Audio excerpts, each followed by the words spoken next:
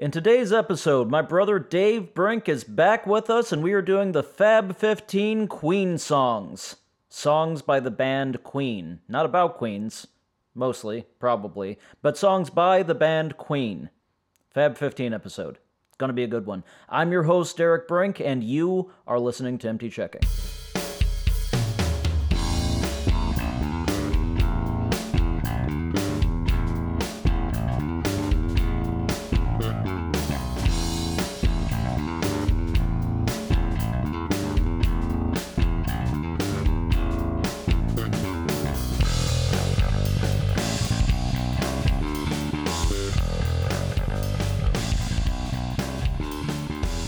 Hello, checkmates. It's your old Uncle Derek coming to you, as usual, from St. Louis, Missouri, to wherever you are. Hope everybody out there is doing okay. Those of you who have written in and talked to me and stuff seem to enjoy the last Fab 15 episode that we did, and I am happy with that, and so happy with it that you're getting another one. We're doing another Fab 15, back-to-back Fabs. I didn't like how that didn't... I shouldn't say that, right? Just go with it. Okay, back-to-back Fabs. You're getting back-to-back Fabs, and it's going to be fun. This one's a little bit different, a little bit sort of topical, but we'll get into that in a minute. Let me go ahead and get the stuff out of the way that I'm supposed to say within the first 10 minutes of the show that I keep forgetting to do.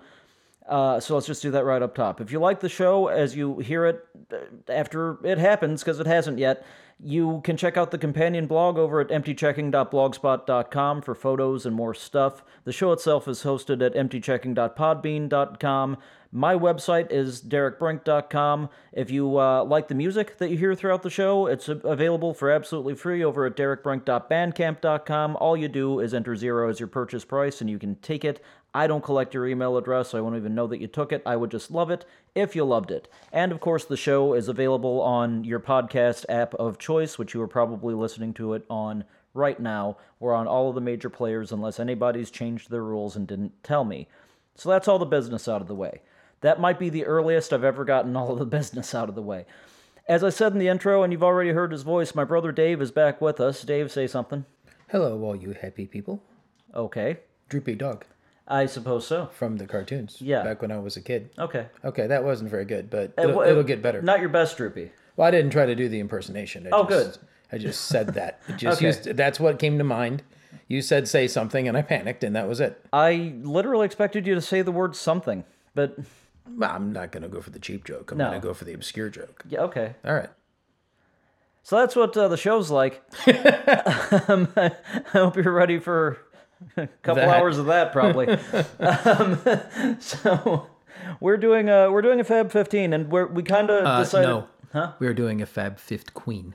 Oh, wow. Fab Fifth Queen. Yeah, see, that's the level we're hitting tonight. There we go. That's the level you're hitting.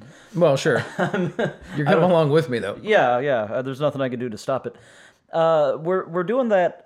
We kind of decided to rush this one into production because, as you may have heard, Her Royal Highness, Queen Elizabeth II, passed away in this last week.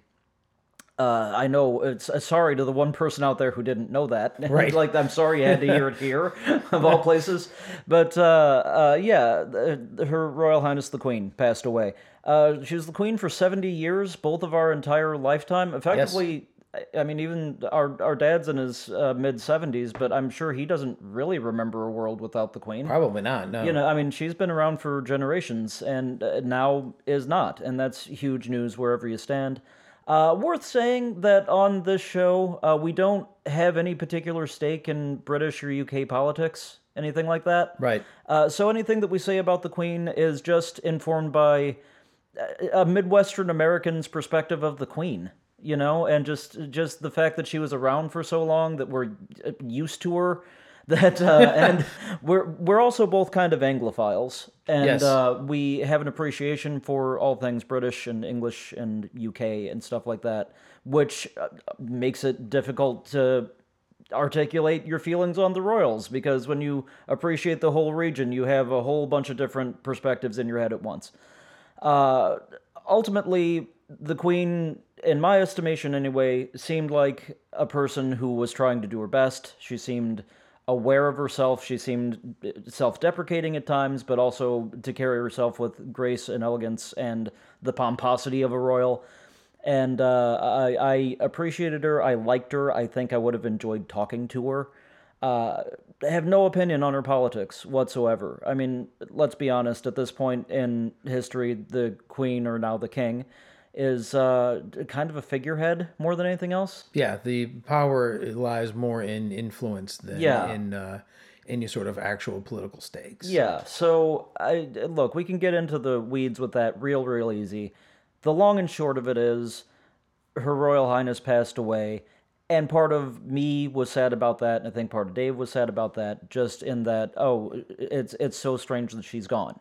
Right. Well, and no matter where you stand politically, what your opinion of the royal family may or may not be, you can love them, you can not love them.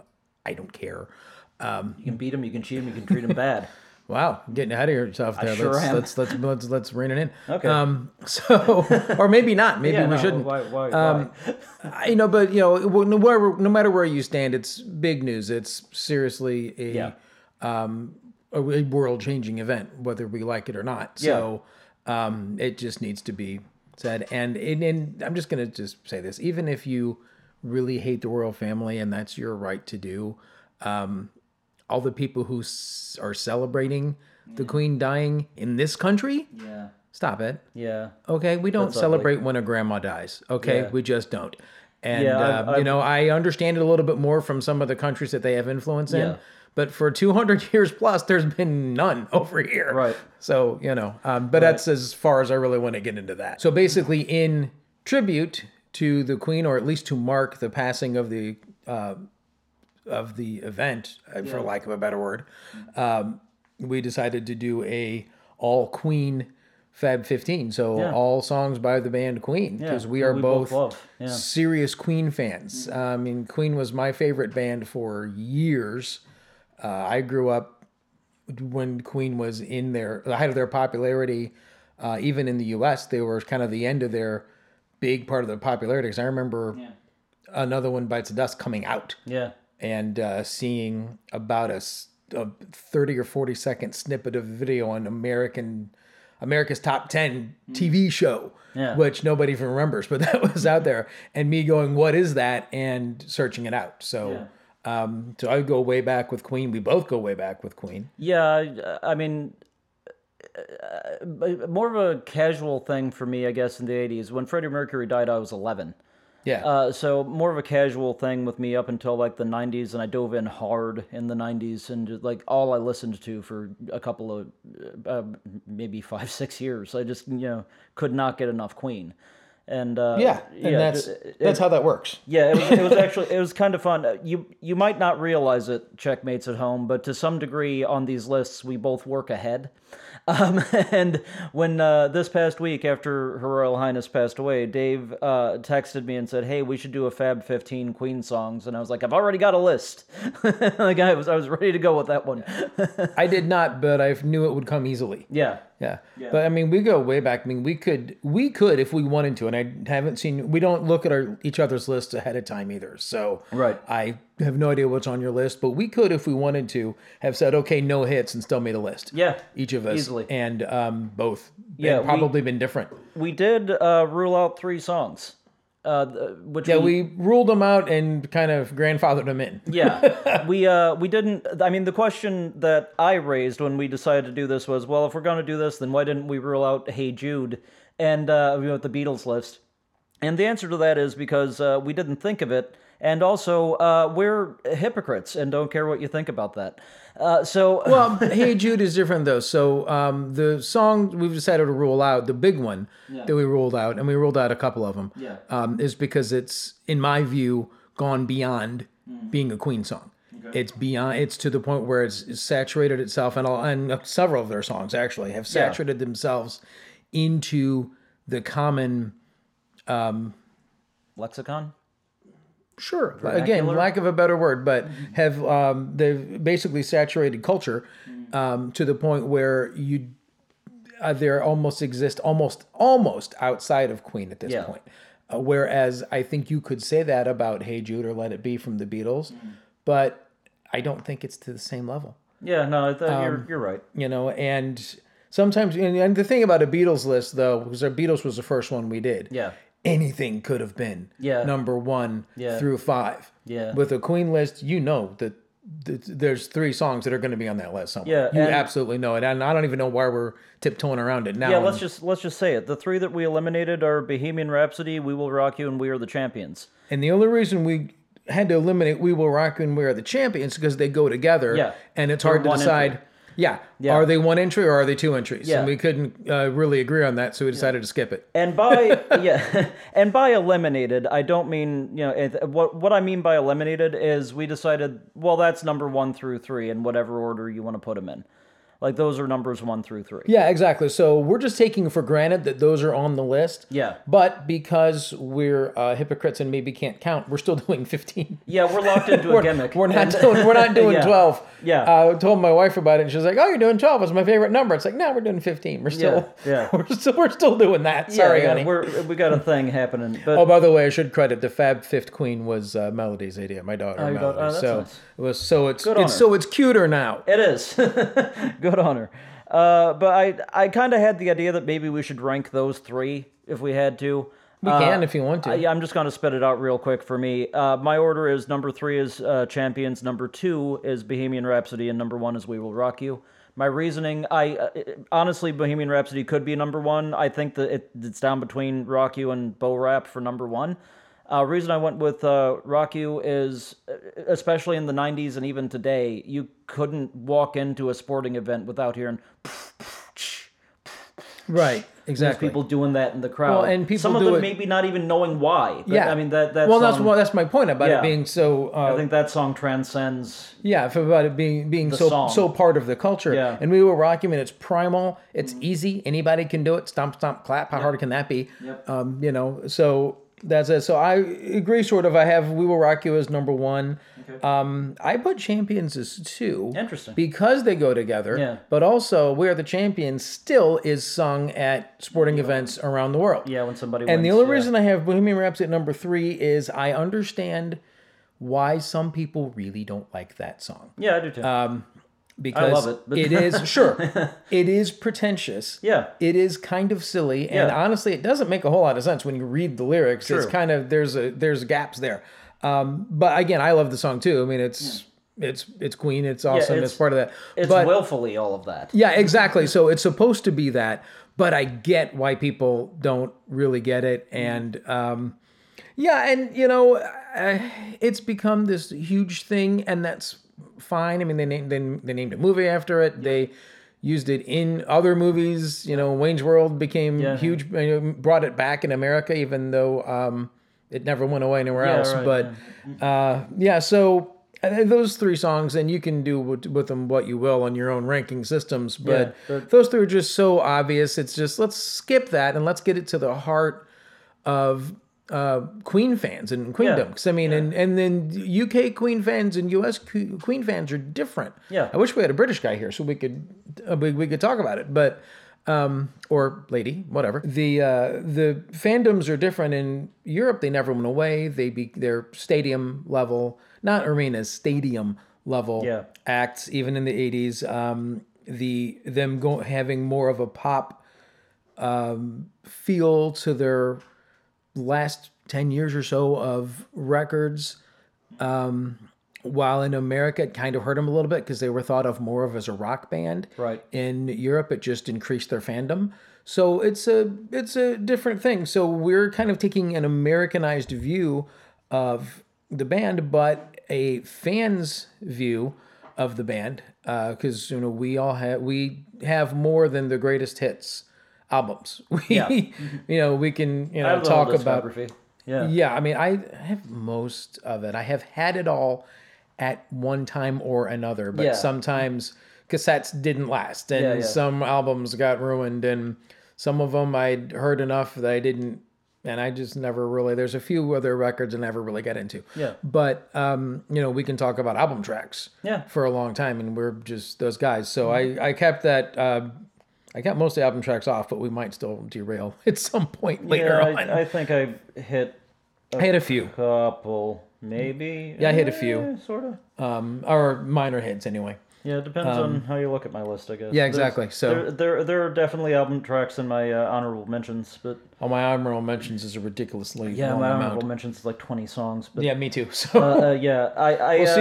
It'd be interesting to see where these lists meet up, and if we're just going same. This could be the shortest one, or there's no way it can be the longest one. That 80s 89 movies was like 3 hours. But I don't even know how we did that. It just kept going, man. I know. But I enjoyed it. One more thing, actually, I want to say before we get too deep into it, or into it at all, I suppose, is my experience with Queen is a little weird in that when I got into Queen, I was, chasing after the greatest hits compilations before I was chasing after the albums. Sure, which most people would do. Yeah, which is a different listening experience on many, many songs, because Queen put out a lot of single edits. This is true. And so there are Queen songs that until I, somewhere in my probably early 30s, just bought all of the albums on CD, there are Queen songs that I had no idea were different on the album. Like, I Want It All doesn't just start with the vocal, it starts with the guitar riff. A cool guitar riff, yeah, yes. Yeah, so there's a lot of that. The thing that, I think that's still okay. It usually drives me nuts to hear a single edit. Mm-hmm. But, in this case, I think that's kind of okay, because a lot of times when you watch live Queen footage, they play the single version. Sometimes yes, sometimes no. Yeah, so it's kind of interesting, but it always drove me crazy too. In my head, these are all the album versions, but I'll take the single versions. When I do a playlist, it's usually the single versions because it's easier. Yeah. Every now and again, this is sacrilegious, but every now and again, I even prefer the single version on a Queen song. Yeah, a few of them. But the thing about the single versions for them is that the edits are sometimes a little bit weird. Yeah, like it's missing 4 seconds. Yeah. But not at the end of the song. They don't, make the song shorter at the end. They take 4 seconds out of the bridge coming into the what? Why? Or they cut the second "This Is Our Last Dance" from Under Pressure for some reason. Yeah, I mean it's just because it's got to hit that 3:30 or whatever that magic number is for them. The band that broke the radio by putting Bohemian Rhapsody out there has to hit the 3:30 mark. Yeah, that is really weird, and maybe, like I said, that might be a European thing, and that they're perfectly fine with it. But it is a little bit maddening, especially if you're singing along and you forget which version you're going. Yeah. And people in your car and they're like, "Wow, you're actually hitting the notes pretty good." Yeah, I'm pretty cool. And then you go for a note that isn't there. Yeah. So that's frustrating. Or But there's just a bridge. You're like, look at that tree over there. Yeah, right. Have to fade away a little bit. I like how there's some songs are completely longer on albums, not by just a few seconds, but it's like, well, there's this whole bridge that I don't want to get into lists at all, but The Miracle has that whole middle section. And there's solos that are edited out. It's such an odd choice. It is weird. So the single versions are great. Yeah. Album versions are better. Yeah. Queen albums are questionable. Some of them are. Some Queen albums are real hit and miss. Are they have 2-3 great songs, and the rest of it, it's like, okay, what are we doing here, guys? Yeah. And some of them, the albums are great start to finish. Maybe one clinker, but. You know what? There's 15 Queen albums. We could have just done that. We could have just ranked them. But yeah, there's a couple that I stand by every track. But there's a few of them that are real hit and miss. Mm-hmm. Yeah, and there's some of them that I just never really got into, but it doesn't mean they're not great. Queen 2, for example, as an album, never really did much for me. There's a few songs I like. Sure. Never did much for me, but I know people that say it's the greatest piece of music ever written. So, right. I don't know. Right. Anyway, all of that is just, scenery. Fanboy geek out stuff, and we're going to do enough of that anyway. So, yep. So let's get into the lists. We're going to read our lists. We're going to compare. We're going to figure out what our combined Fab 15 is. And Dave, why don't you get us started by telling me your number 15? Well, interestingly, I don't have one as of yet, so I'm picking it now. Okay. So what I did was after I went through the many Queen songs that I was considering for the list, I just kind of cleared it all and just wrote a list as I thought of them. Yeah. And I thought I had 15 and I had 14. Yeah. So I have this empty space at 15. And I've been kind of going back and forth over the past day or so, figuring out what should be there. Do I want a hit song? Do I want in a song that was highly influential? Do I want just a personal favorite? What do I want to do? So now it's go time, and I think I am going to go with a song that was more influential than anything else. Okay. 15, I'm going to go with Stone Cold Crazy. Okay. Not on my list. It wasn't on mine until just now. So the reason I am putting Stone Cold Crazy, and I know as soon as I said man, there's like two of us I could have picked. But it's going to happen to us a lot. Yeah. So the reason I'm picking Stone Cold Crazy, I said, is the influence. Queen accidentally, with Stone Cold Crazy, invented a genre of heavy metal that they never went back to. Yeah. They basically influenced thrash metal. Yep. Invented it, I should say. Yep. By the song, and this song influenced many a heavy metal band in the '80s, because it's basically a metal song, proving the how many different styles of music Queen can do and get away with and do well. Yep. But I mean, Metallica has a fairly famous version of it. Yeah. Countless other bands have done it. Even Enough's Enough did a version of it. I don't recommend searching that one out, but they did do it. Sorry, boys, but there you are. I'm sure they're listening. Because they're listening, right? Chips Enough is texting me right now. So I don't know how he's getting the live feed of this. But anyway, so I think just to prove the influence of Queen, and like I say, the way that they can go back and forth style to style and hit it out of the park, and to just get something from that record on there. I think, I'm going to go with Stone Cold Crazy for number 15. Was it Sheer Heart Attack, that the record? Yes. Yeah. Mm-hmm. There are other good songs in that record. Yeah. But. I have a complicated relationship with that song, partially because, do you remember where we were when Freddie Mercury died? I do. We were at a Metallica concert. And what did they close with? Stone Cold Crazy. Yes, they did. Yeah, that is my abiding memory of 1991. Yeah. November 24th, 1991. I know the day that Freddie Mercury died. That's how much that meant to me. Metallica didn't know. They didn't know. Nobody. They were playing a gig. They were doing a gig, and they announced it. It was announced while they were on stage. There was no way they could have known. We got in the car. Unless somebody told them in between the encore, and that's why they did it. Maybe, but that's pretty... That's kind of far-fetched. Yeah, there's almost no way that they knew. They just accidentally did a tribute to Freddie Mercury on the day of his death. We got in the car after the show, and driving home, the radio told us that Freddie Mercury died. And we had just heard Stone Cold Crazy, a very good version of Stone Cold Crazy, performed by Metallica. That's my abiding memory of that song. That's my abiding memory of that show. That's my abiding memory of 1991. Mm-hmm. So I've got a complicated relationship with it. That's not necessarily why it didn't make it on my list, but that's the first thing I think of anytime I hear that song or even just its title. Right. So it's interesting. In a way, I'm very glad that that's on your list because it's not on mine, because I do have such a sort of almost visceral reaction just to those words. Yeah. Which can almost be said of every Queen song. Because that's true too. I almost don't need to listen to Queen. I just read the titles. I'm like, yeah, that was a good time. But Stone Cold Crazy is one of those ones that kind of impacts me because of that event. That's a good number 15. My number 15 is a song that I like to do at karaoke, but I like to only do one half of it at karaoke, and I do that half in as angry a voice as I can summon up at the time. The song is Bicycle Race. And my karaoke experience of that is have another person with me or have the song playing, and I do the response to the call. And so it's, you say black, I say white. You say bark, I say bite. You say shark, I say, hey man, Jaws was never my scene, and I don't like Star Wars. I just started doing that in a bar one day. I was between sets in a band I was playing with. I'm sitting there with the drummer. Song comes on, and I just start doing that. And I do it for the entire song. And to the drummer, it didn't get any less funny as it was going on. And I was like, all right, I got something here. And so that's kind of one of my go-to karaoke's, just to do as angrily as I can. But I also really like the song. Yeah, I don't know how much I like that song. I don't dislike it, but it's not necessarily a favorite. Although when I did Spotify a bunch of Queen the other day while I was finishing my list. I was just having, and a hand came on, and I enjoyed it more than I normally do. I kind of have to be in the mood for that song because it is.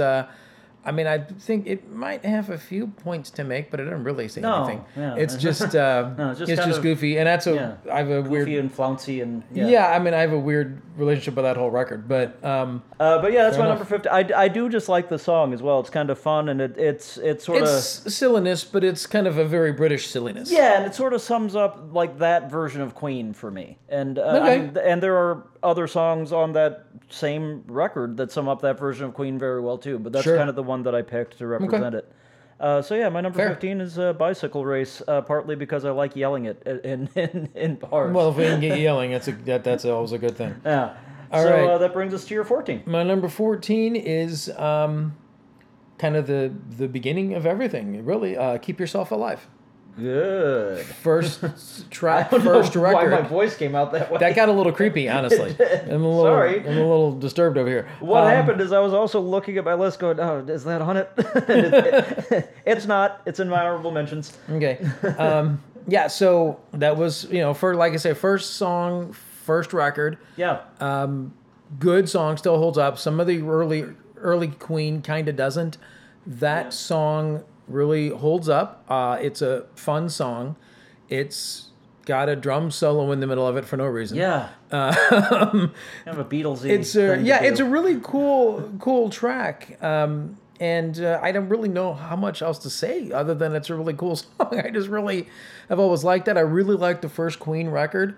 And that's kind of the one that is, I think, of the 4 or 5 that you could play for somebody and they would dig, and that's the one that people will really gravitate towards most. But like I Yeah. said, first single as far as I'm aware. So Yeah, I think so. kind of, first track kind on of the the, album, too. Yeah. so just kind of the, the starting point for everything. So I think it really deserves to be on there just for that. Yeah, it's a great song. It kind of broke my heart to not have it on my list because I do really love that song. And I stand by the first Queen album a little bit stronger than some people might. But I think it's a really interesting listen. It's not necessarily the album that I listen to the most, but it's a really interesting. Yeah, it's listen far to from that the album. best, but it's Yeah.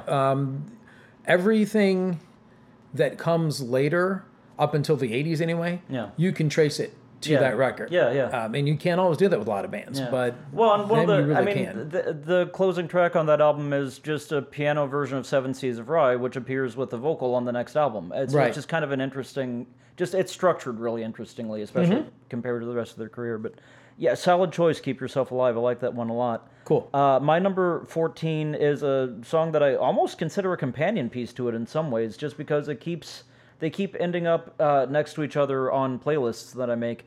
My number 14 is Tie Your Mother Down. Okay, yep. On your list? No. Oh, okay. I didn't know what you meant by yep. No, but I'm agreeing with the choice. Okay. Yeah, Tie Your Mother Down. I just think it's a really good opener. I mean, they opened is. with it a lot, especially like up until the Kind of Magic album anyway. They were opening with it all the time, practically. Most tours, yeah. Yeah, and just a good rockin' song that, I mean, the album version has a weird processional piece that leads into it that really should Yeah. have been a separate track. But, I mean, it works on, like, a vinyl record, but it's kind of confusing if you try to make a playlist of it, so you've got to use the single version or a live or the version. live version or something, Yeah, yeah. the live version on Live at Wembley might be my favorite version of the song. I love the Live at Wembley record, by the way. I think in my teenage years I had it memorized, including all of Freddie's dee-da-dee-da-dee-do nonsense. I would sing along with that record, and I would not do the echo with Freddie. I would do Freddie's part with Freddie and listen to the crowd echo it. Like that was Nice. fun for me. But yeah, I love that version of the song. I love almost any version of that song that I hear, unless it's done by just a terrible band. That's doing a tribute or something. But yeah, Tie Your Mother Down. It's just one of those great opening songs that I hear it and go, oh yeah, I'm kind of happy now. I'm ready to go. I mean, great riff. Yeah. I mean, and again, a lot of Queen's lyrics aren't that deep. No. Right. And that one is not. But so yeah, but real great guitar riff is, and Brian May's riffs are just classic and legendary. But that's a good one, and it didn't make my list, although it was one of the ones that was in contention until just a few minutes ago. But it was at almost made number 15. But Well, Brian May is a like it. guitarist. We just have to take a second. What a guitarist. yeah, not overly flashy like a lot of people that would follow him. Yeah, but just very played every note right. But yeah, very musical, very well thought out Yeah. stuff too. Because if you listen to the live records, there might be a little bit of a variation here and Sure. there, but it's just because he thought of something later that would have come into it. So yeah, Such I mean, a cool player, such a cool guitar, and a great sound. yeah. Oh, his tone. I mean, part of his tone is that he plays with a pence piece instead of a pick. In fact, he had, I don't remember what it is, but he has a specific year of pound that he likes to play guitar with. He has a specific year that he seeks out. Yeah, I did not know that. Think about Brian May as a guitarist for a while. Like, search out his the Premier Guitar people did a rig rundown with him where he just sits and talks about his guitar and plays it a little bit. They actually make copies of the Red Special. They sell a version of it for guys like me, and it's more than once been in my cart at Guitar Center, and I haven't taken the plunge, but one day that's going to hang on my wall, and like I'm not even going to play it. It's just going to be a piece of art, because it's not that expensive. Just Brian May. If we did a list of my Fab 15 guitarists, he'd be in the top 5. Yeah, and the thing about Brian May as a guitar player is, like I said, it's all well thought out. Yeah. It's played well. It's played with a lot of emotion. It's played the right way, but it's stuff that. And I like a lot of musicians that do this. It's stuff that it sounds like you could play it. Yeah. You but probably you can't. No, but it I can't. sounds like you could play it. And even if you can play it, you can't play it the way he plays it. Right. Yeah, I mean, it's a good song. It's not on my list, but there's no reason why it just it just happened. It just didn't make it. But there's no reason why it's not. There's a lot of songs that aren't on my list just because they aren't. Yeah, exactly. Yeah. I have that same thing. Yeah, this is almost as hard as doing a Beatles list for me. For us, it is. Yeah. For most people, it wouldn't be. But Right. for us, yes, it is. So we're ready for your 13. Okay, well, speaking of Brian May, my number 13 is 39. Wow. Okay, good pull. Not on my list, but we're gonna have very different lists, I think. We really are. I thought we were going to be pretty close, but we nice, might not. Nice little kind of country jangle. So to that. exactly, Yeah. and I think what I was doing subconsciously here, I think on my list, is showing all the different facets of Queen. Yeah. But when you're a young kid, which is what I was, and Queen was one of the first bands I got into on my own, and you hear a band that plays a ballad and then plays a hard rock song and then plays something that is danceable, and it just goes back and forth like that. That's kind of opening the world to you. Yeah. And that's why one of the reasons I became a hard rock fan is because to me, rock and roll represents all of that. Yeah. I'm not one of these guys who say, well, rock is this. I don't have very specific, definitions or guidelines Yeah. of where rock should be. And, along with the Beatles too, Queen is probably the main reason for that. But 39, for people who don't know it, it's largely acoustic. Mm-hmm. It's kind of, you're right, got a little bit of a country feel to it. It's kind of a sing-along song. They used to do it live a lot. But it also has that weird operatic bridge where Roger Taylor's going, oh! Yeah, well, it's about aliens. Yeah, so yeah. There's a weird alien thing in it. I think so. I think it's about people coming back from the. There's some kind of alien. I can see it. There's some kind of alien tie to it. I hadn't thought of it that way. I'd have to look yeah. it up. I think it's either about aliens or it's about returning back to the planet after things are something along some weird 70s I guess concept I just thought it that was never. like a war song.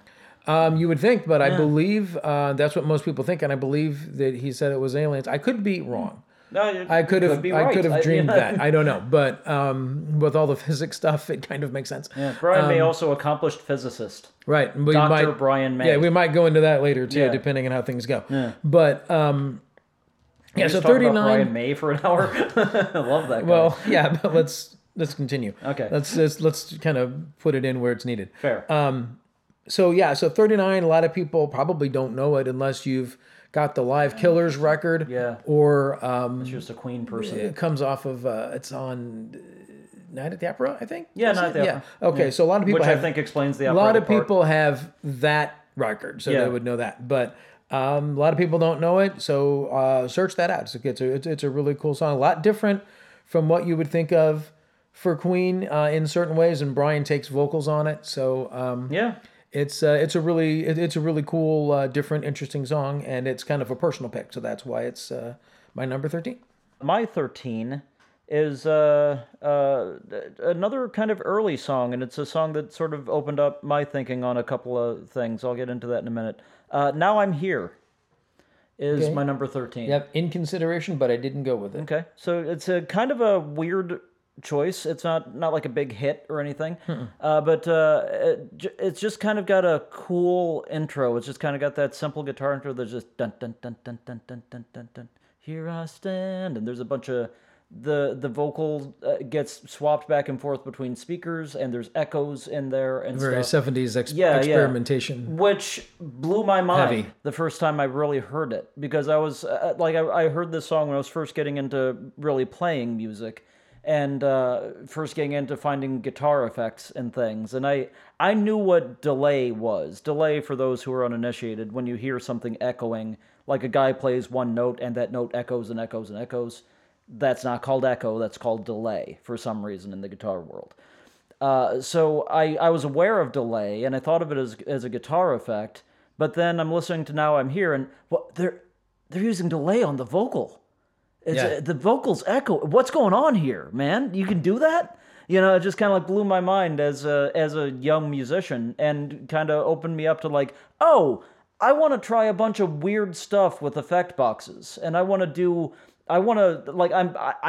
get so deep into the mechanics that it almost doesn't matter if I'm playing. I just want to experience that. I just want to get into the technical side of it and just think about that for a while, and kind of open my brain into that. Yeah.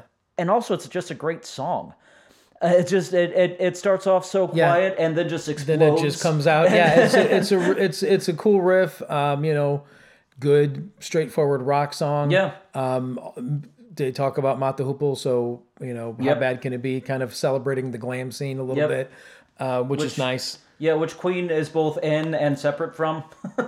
They're in and above. Yeah. Is what they are. Yeah, that's probably the way I should have worded it. Yeah. So, that's a good pick. I don't have a problem with that at all. Yeah, that's all I got to say about it, really. So Just a cool song. Yeah, my 13. Now I'm Here. Okay. So I'm gonna start getting into some hits here. Okay. Because I avoided big hits. But you almost have to. It's hard to. And this one probably a lot of people would put higher, but this is just the order that I thought of it. So my number 12 is Crazy Little Thing Called Love. You ready to be appalled? What? Not on my list.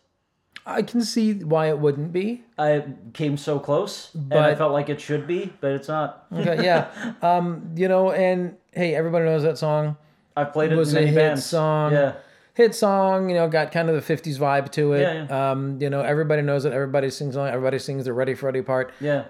It's a fun song, and everybody loves it. So you can't go wrong with that. It's just a cool, fun song. I do want to say that I do love the song. That's not why it's on my list. I do love the song. You said the Ready Freddy part, and I think you saw the look on my face, and that I kind of moved back from the microphone because I thought for a second I was actually going to go, like I thought I was actually going to make a sound. There's after Freddie Mercury died, I think about a year after, there was a concert that Queen did in Wembley Stadium called the Concert for Life. Right. That was both to raise awareness and money for AIDS prevention, but it was mostly a tribute to Freddie Mercury. There's a moment during that where they play Crazy Little Thing Called Love. I believe George Michael sings it, who is also gone now. That they get to the Ready Freddy part, and they tag it 3 times, as they were used to doing live at that point. And I'm ready, ready, Freddy, I'm ready, ready, Freddy. And they let the audience take the Ready Freddy, and like whoever, Freddy would say I'm ready, and the audience would sing Ready Freddy back then. Right. But like they did that at that, and I think it was George Michael, correct me if I'm wrong, people on the internet, but he said, I'm ready, hand it over to the crowd, and the band sang along, just ready, Freddy, ready, ready, Freddy, ready. And on the 3rd Ready Freddy, Brian May, who I love, Brian May looks up to the sky and just gets a little bit choked up and moves away from the microphone. I was like, that was such a sweet moment. Yeah. And like that, I just kind of remembered that when you said Ready Freddy, and I think I remember that every time I hear the song. But like it was just sort of, Yeah, I love that moment. I love the concert for life. I wish there were a complete version of it out there. There are versions of it out there, but there's not a complete one. I haven't seen it for so long Yeah. that I had forgotten all about that. Yeah. That's just a moving moment from my own history as a Queen fan, and maybe that song should have been on my list, but it's at your number 12, and it certainly belongs there. And again, that was another one that's actually the first one on my honorable mention. It was so hard to cut it, but I liked the list that I had. But Sure. Do you have anything more you want to say? I kind of took over there, but. No, I mean it's I didn't go emotional with it. I just think it's a really fun song that everybody loves. So it should be on the list. One of the handful that's fairly easy to play on guitar, partly because Freddie takes the lead. Right. And that's one of the things on the Live at Wembley thing. Before he plays the shitty guitar never plays the chords that I want it to play. Right. And he starts playing. He's like, yeah, no, he's right. Yeah. God bless him. But, so your number 12, Crazy Little Thing Called Love, a song that I think I realized while I was talking how much I love it. But my number 12 is another song that I love, and a song that I've played on acoustic guitar, and I've got a version of that I love playing. Because the studio track is fine and is fun, and I love it, and the video is iconic, and I love it. But I kind of like my stripped down acoustic, dorky version that I do that maybe I should release someday. My number 12 is I Want to Break Free. Okay, also on my list, but higher. Okay, good. I Want to Break Free. Just a fun kind of sad breakup song, or wanting to break up song. It's very keyboard driven, very kind of. Well, I don't even know if I should say keyboard driven, but there's a very kind of synthy vibe to it. There's keys in it. Yeah. I Want to Break Free, very kind of keyboard heavy. And to some extent, that's almost to its detriment, depending on what your personal taste is. But the solo in it is kind of weird sounding. But like all of that adds to the charm of it for me. I think it's a really fun song. The video is just great. Well, the video is. Yeah, I was going to talk about that. The video is the four members of Queen dressed in drag, being housewives, and in one case a young teenage girl. Yeah. Just in living their lives in London. Yeah. Freddie Mercury, full on mustache. Full on mustache. Full on Freddie Mercury mustache. Playing the mother, and Roger Taylor looking smashing as a young girl. Upsettingly attractive. Yes. Yeah. So they did that, and during that tour, the Works tour, Freddie would put on drag and sing. So when they did it in, it wasn't Rio, was some city, I can't remember what city it was. I Want to Break Free, and boy, I really should have looked this up before I came here. I should have done my homework more. Anyway. If I knew how to look it up, I would right now. Well, it's in a book I have on Queen somewhere. Oh, okay. So one of the cities they played, the people had, of the country that they were in, had kind of used it as an anthem, and it became about something about. It might have been Sun City. It might have been during apartheid. Oh, that makes sense. Had used it as an anthem for a political, and because Queen played Sun City, whether they should have or not. Right. They did it for the right reasons, but it did it at the wrong time. Boy, that's a whole other conversation. Whole other deal. Yeah. Anyway, they played it, and the band just doing their show. Fred comes out in it and gets booed and pelted with stuff because this song meant so much to him. So he very quickly took the wig off and finished the song and kind of figured out what was happening. He keyed into it pretty quick. Yeah. But, and that's kind of why it went higher on my list, I think, is because it has been, even though it's a breakup song, it has been used for other things and has been had that different interpretation to it. And that elevates it in my mind, because as a song, it's good, but it's not one of their best necessarily. But in my mind, it's been elevated because of that. So I put it a little higher up actually quite a bit higher up on the list than it is. But yeah, good song. It was a hit. That's one that when it comes on the radio or the stereo, whatever it is, my girls dance around the room to it. So I turn it up a little. Mm-hmm. Yeah, it's a good song. It's a good song. Yeah. Okay, so that's my number 12. What is your number 11, sir? My number 11 is Back to the Rockers. It's a very 80s song, Hammer to Fall. That is on my list, but it is higher. Yes. So, Good Great Risk, song. it's a anti-war song, and I'm a sucker for an anti-war song. It's anti-nuclear, actually, song. Yeah. But I'm a sucker for that. I grew up in the 80s. I was part of that whole generation of every time a plane went over, you went, oh, nuclear or no? Yeah, right. We're going to get bombed? What's happening? Right. So, Boy, that came back. yeah, it did. Yeah, who knew? So, but now I know how to deal with it. I'm like, okay, whatever. It's fine. But outside of that, just a real great anthem-y rock song. Yeah. So, I don't know how much more you can say about it. It's a classic Queen rock song. Yeah, just another one of those really cool guitar riffs. Just, that. Another one of those that it sounds like. And an you annoying should be edit, able an to annoying play. single edit, because Yeah. it takes off some of the ending. It messes with the ending a little bit. Yeah. And it doesn't need to. Yeah, no, which I didn't know for years, and then I heard Yeah. the album version went, oh, that's better. Right. Like that was Yeah. one of the ones where I was like, no, album version rules. Yeah. Yeah. But a great song all the way around. Yeah, that's one of my favorites, and it's like I said, higher on my list. And I don't have anything to add, just a great song. Like and Yeah, I'm not so sure why my list necessarily is the way it is, other than the top 3 or 4. yeah, I just kind of, this is how yeah. it shook out for That's me. For whatever another reason. one that my favorite version might be the live at Wembley one, or at least just the start of it, because you just have Freddie yelling "Having a ball," Yeah, and it's like you all want to hear this. he just yells it out. Like, come on, just play it. Let's stop screwing around and play the song. Yeah, I love that. My number 11 is a song that I again kind of view as a companion song to that in some ways. It ends up very near to each other on playlists that I make. My number 11 is "I Want It All" off the Miracle. Also on my list, higher, Okay, great, but also on my list. good deal. Just one of those great songs. Again, very different on the album versus the single version.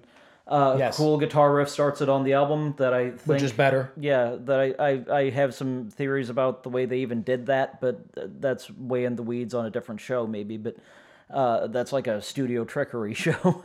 But just a great intro, but also the single version is fine too, because the single version just starts with "I want it all," and it's very kind of in your face, and Yeah, neither one is wrong. yeah, exactly. But I do like the album version better because I it's a agree. better build. And I agree, but weirdly, one of the abiding memories I have of "I Want It All" is, again, going back to the Concert for Life. That song was sung by Roger Daltrey. Sure. And, that was Roger wanders onto stage, as he, is wont to do.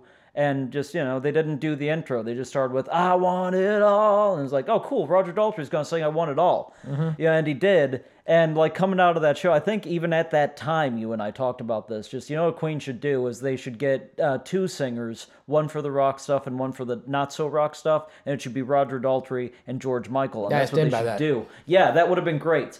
Look, Adam Lambert does a wonderful job now. I actually really Taking stand by what nothing they're away doing. from Adam Lambert. No. Although I really think if they want to go forward, because they're not writing much music with Yeah, Adam not that I'm aware of. Lambert, and I think it's mostly at his own request from what I'm getting, but I'm not sure. At this point, I think they should say, "Okay, Adam, you don't want to do it. Let's bring in Luke Spiller from the Struts." Oh, 'Cause God, that's a good Because he choice. wants to be Freddie Mercury anyway. Yes, he does. That's But, a really good choice.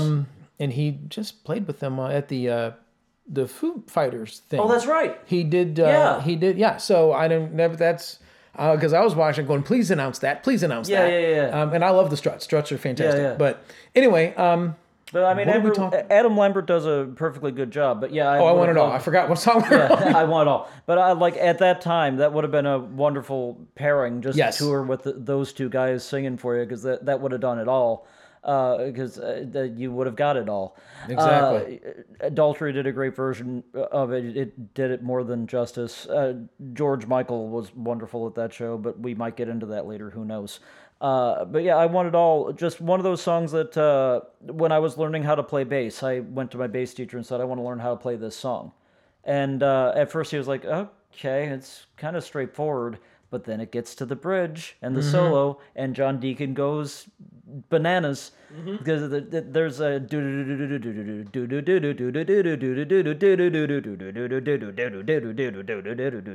it just goes nuts. And I was like, I want to learn how to play that. Right. Yeah, because we've talked about Brian May, we've talked a little bit about Freddie Mercury. John Deacon, incredible bass player who does not get his due. Yeah, does not get enough credit. 'Cause again, not flashy. I mean, there's a few of his, his lines everybody knows. Yeah. But we're able to hold down and get his lick in where it needs to be. One of the more impressive things about John Deacon, and I feel safe to talk about this song because we already have, it's one of the ones that's excluded, is every bass player in the world is standing there listening to the piano or maybe a guitar playing, and it's starting a ballad, and the bass player goes, "I'm gonna join in." And just starts playing notes underneath, and it's always wrong. And it never quite fits. The one guy who got it right, John Deacon in Bohemian Rhapsody. Yeah. Everything he does in that is perfect. And that's sort of what I fell in love with John Deacon, was watching the original Bohemian Rhapsody video and kind of going, oh, he's really smart about where he comes in and about how he actually adds to the song. And he's not drawing attention, he's actually building it. Yeah, well, he's yes-anding this song. Yes, he's to a point he's kind of doubling what's being played on the piano a little bit. He's doing left hand. But that's what's needed. Especially when they did it live and Freddie stopped playing piano after the intro. Yeah. Great bass player. Great bass player. Some of his best work that you're gonna hear. Some of his flashiest work that you're gonna hear is "And I Want It All," and I love that song. That's why it hit where it did on my list. Yeah, great song. And when that came out, it was on the Miracle record. Yeah. Which was when they announced they wouldn't be touring, and nobody thought of anything of it at that point. Right. They were saying, we're just breaking the album tour cycle. It's like, okay. But they had also, there was a rumor they were going to tour America, and then they came out and said they weren't touring. So we should have caught to it at that point. But they were supposed to come back to America. They had just done A Kind of Magic, which, as much as I'd like that album, was really more ammunition for the people who said Queen has lost their ability to really rock, because there was a lot of ballads on that album. There was, when you think about it, maybe not ballads, but not hard rockers other than 9 maybe songs 2 of them. long. One Vision, Kind of Magic, Princes of the Universe. Okay, One Vision and Prince of the Universe. Yes, Kind of Magic is it's kind of a mid. Not really the rock, but the hard rock. But no, I'm thinking. One Year Love's on there. One Year Love, and Who Wants to Live Forever, all that stuff. You're right. So they'd just done that, and they had kind of got the reputation in America of not being much of a rock band anymore because of Hot Space, which was a disco album or a funk album, I guess. Yeah, it was an interesting experiment. Hot Space, and then The Works came out, and we didn't hear anything in this country other than Radio Gaga. The other singles weren't released, at least not widely, in America. Was Crazy Little Thing called Love? No, that was on the game. That was back in 80. Yeah, you're right. We didn't hear anything. Queen fans did. Yeah. Hardcore Queen fans, but, as far as the radio goes, nothing but Radio Gaga came out. And the hard rock community almost completely lost interest. Mm-hmm. So when I Want It All came out, and that beginning... The chorus at the beginning of the single, and then that guitar riff that starts it off with Brian May just wailing away. Yeah. It was like everybody just took a big breath and went, "Oh, they're back finally." The Works incidentally also had Hammer to Fall, also had Tear It Up. It did, but it didn't. No, they weren't really. They weren't released as singles. But my point is, if you weren't following Queen, if you weren't following the albums, you didn't know. Yeah. People did not know. Hammer to Fall didn't get any airplay in America, at least not anything major. Yeah. Tear It Up didn't either. Yeah. So I Want to Break Free, even the video, I think I saw at 2 a.m. or something like that. It was really buried. Sure. Well, in the States, we weren't ready for that in 1980, whatever. Exactly. Yeah. So, quote unquote, weren't ready. Yeah. So I Want It All coming out made everybody. A lot of people. That was the first Queen record they'd bought. In years. Yeah. And it's a damn good one. But so I Want It All is much higher on my list. Okay. But I think we're in agreement about it, and it's Yeah, it's still, and you still hear it occasionally in commercials and Yeah. well, and you'll hear it occasionally just I don't know where all of a sudden that song will play. You're like, oh well, hey, oh cool. So Yep. yeah, so yeah, great song. I agree with you. Cool. Okay, so we're about to hit the top 10, and that's significant, kinda. So, what is your number 10? Okay, so number 10 is my last personal pick. Everything else is hits. Okay. Not that they aren't personal choices, but Sure. you know what I mean. So number 10 is it is an album track. I think there's a live version of it. Body language. No, it is not. Spoiler alert, number 1 is body language. No, it's not. Yeah, please keep listening. This is it's an album track. And might be one of the few people that really, really love this track. But it's from News of the World, which is one of my favorite Queen albums. Spread Your Wings. I kind of thought that'd be on your list. It's not on mine, but I kind of thought that'd be on your list. You have a fondness for that Always record. loved that song. Well, and that record too, You've yes. You've got the collector's version. That I do. It was awesome. So that song, it's somewhat of a story song, but it paints quite a picture. It's got the slow piano stuff, and it's got the guitars coming in. It's not anywhere near as dynamic as Bohemian Rhapsody or anything like that. Sure. But it's a really, really good song, and it's kind of a melancholy lyric. It's about trying to kind of like they would nail it on "I Want to Break Free" later, I think lyrically, but it's just one of those songs that has always kind of spoken to me, kind of hit me on a level that maybe it should and shouldn't have. I don't know. But when I got that record, I was still a young man. I wasn't a young man. I was still a boy. I was in grade school when I got that record, and it really hit me. And it was one of the first songs that really I could see the lyric. You know what I mean? Yeah. So, because I had listened to Queen stuff before, I'd had a few bands I was into. One of them being Kiss, because it was the 70s. So, but that was the first time when I read the lyric sheet, that red lyric sheet, and heard the thing, and I could just see the Emerald Bar. I could see Sammy sweeping it up, a whole thing. It all came into me. So that's just kind of a personal pick that I went ahead and put on, even if people don't know, or they hear it and they seek out the song and hear it and go, really? To me, it's one of their great songs, and it's one of their great album tracks that I wish more people knew. So there you are. Yeah, I mean, I don't have anything to add about it. I like the song. I don't have as much love for it as you do, but I like the song. I think it works really, really well in the context of that album. Because that's the same album that has "We Will Rock You" and "We Are the Champions" on it, and that's, if you are a casual Queen fans, if you look down the list of that, those are probably the only two you know on that album. Maybe, yeah. But yeah, that as an album, if you want to just hear a really, really solid album, put on News of the World. Yeah, and it's and like I said, you said not a whole lot of hits to it, but a lot of quality songs. There's one that I kind of wish wasn't on there, but the rest of them I enjoy. So it's a really good record. Is it "Get Down, Make Love"? Is that it's the one? Totally "Get Down, Make Love." That's one of those like, why? I don't want to. Thank you very much. Possibly one of the biggest misstep album covers ever, or possibly the greatest one, depending on your point of view. Yeah, that's such a hard very difficult line to feel walk. both ways about that. Yeah, exactly.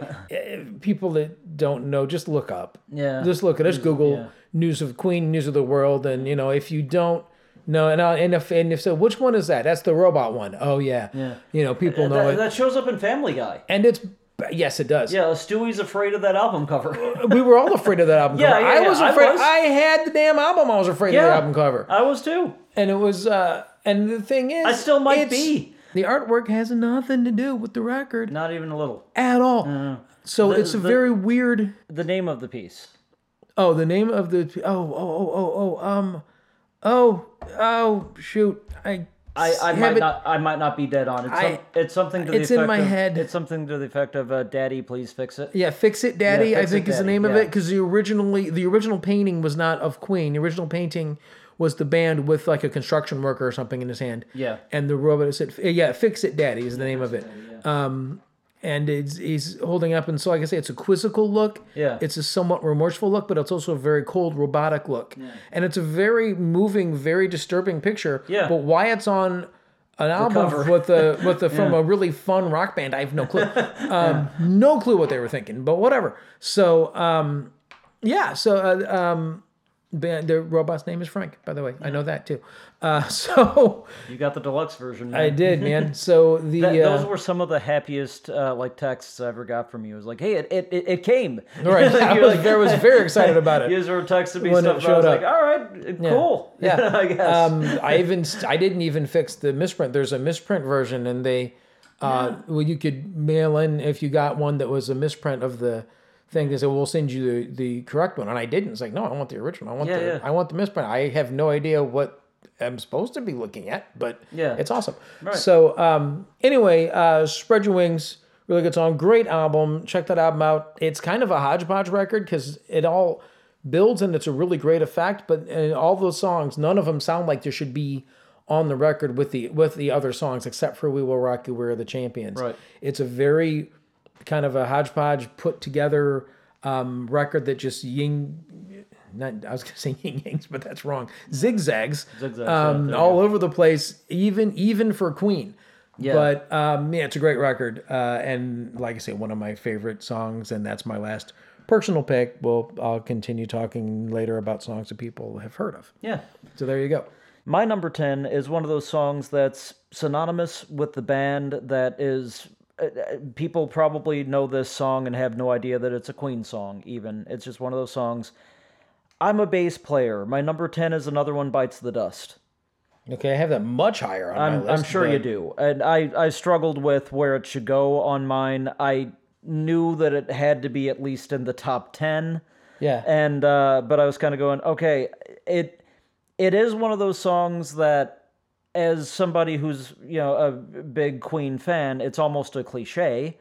It's almost like, well, yeah, of course you're going to put Another One Bites the Dust on the list. Of course that's going to be on the list. Obviously. Obvious choice. You know? So that's kind of... I tried to put a few of the obvious choices a little bit lower. It's kind of my reasoning for being at number 10 rather than at number 5 or higher. I kind of went a little bit opposite on that. Yeah, that's fair. It's fair wherever you put it. Mine, it's at number 10 because I needed it to be in the top 10. And I mean, it's a great song. I mean, you know that song. Do do do do do do do do do do. Right. I didn't do that justice at all, but but everybody knows what you're talking about. Yeah, you know that song. For a while, so popular was that song, even the pro wrestler, the Junkyard Dog, used to come out to that song. That used to be his entrance. Yeah, and that was one of those songs that it topped multiple charts, not just the pop chart or the rock chart, or topped the R&B chart for a while, There was a dance mix came out that was like a 12-minute version or whatever it was. Yeah. So that's a classic song, everyone knows, and lyrically, it's kind of dark. Yeah. And it's one of those songs that if you are especially a bass player, you end up having to learn it. I mean, because everybody knows that's a bass riff. So, like, you tell someone, I'm a bass player. Oh, do you know Another One Bites the Dust? Yes. and you play it, and they're like, yeah, that's the song. That's the song that I know has a bass in it. It's just one of those songs.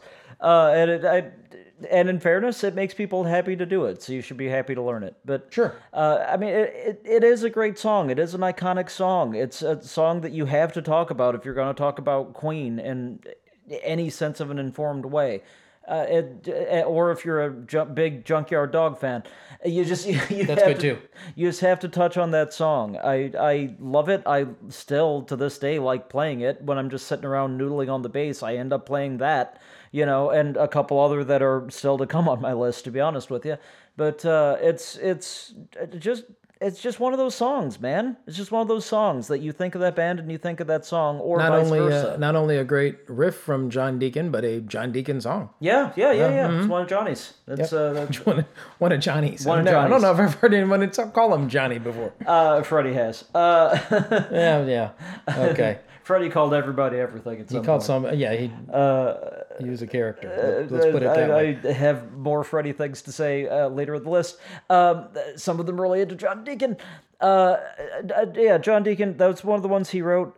A great bass player. I think I know what's going on your list now that you said that. But yeah, you do. You don't know where, though.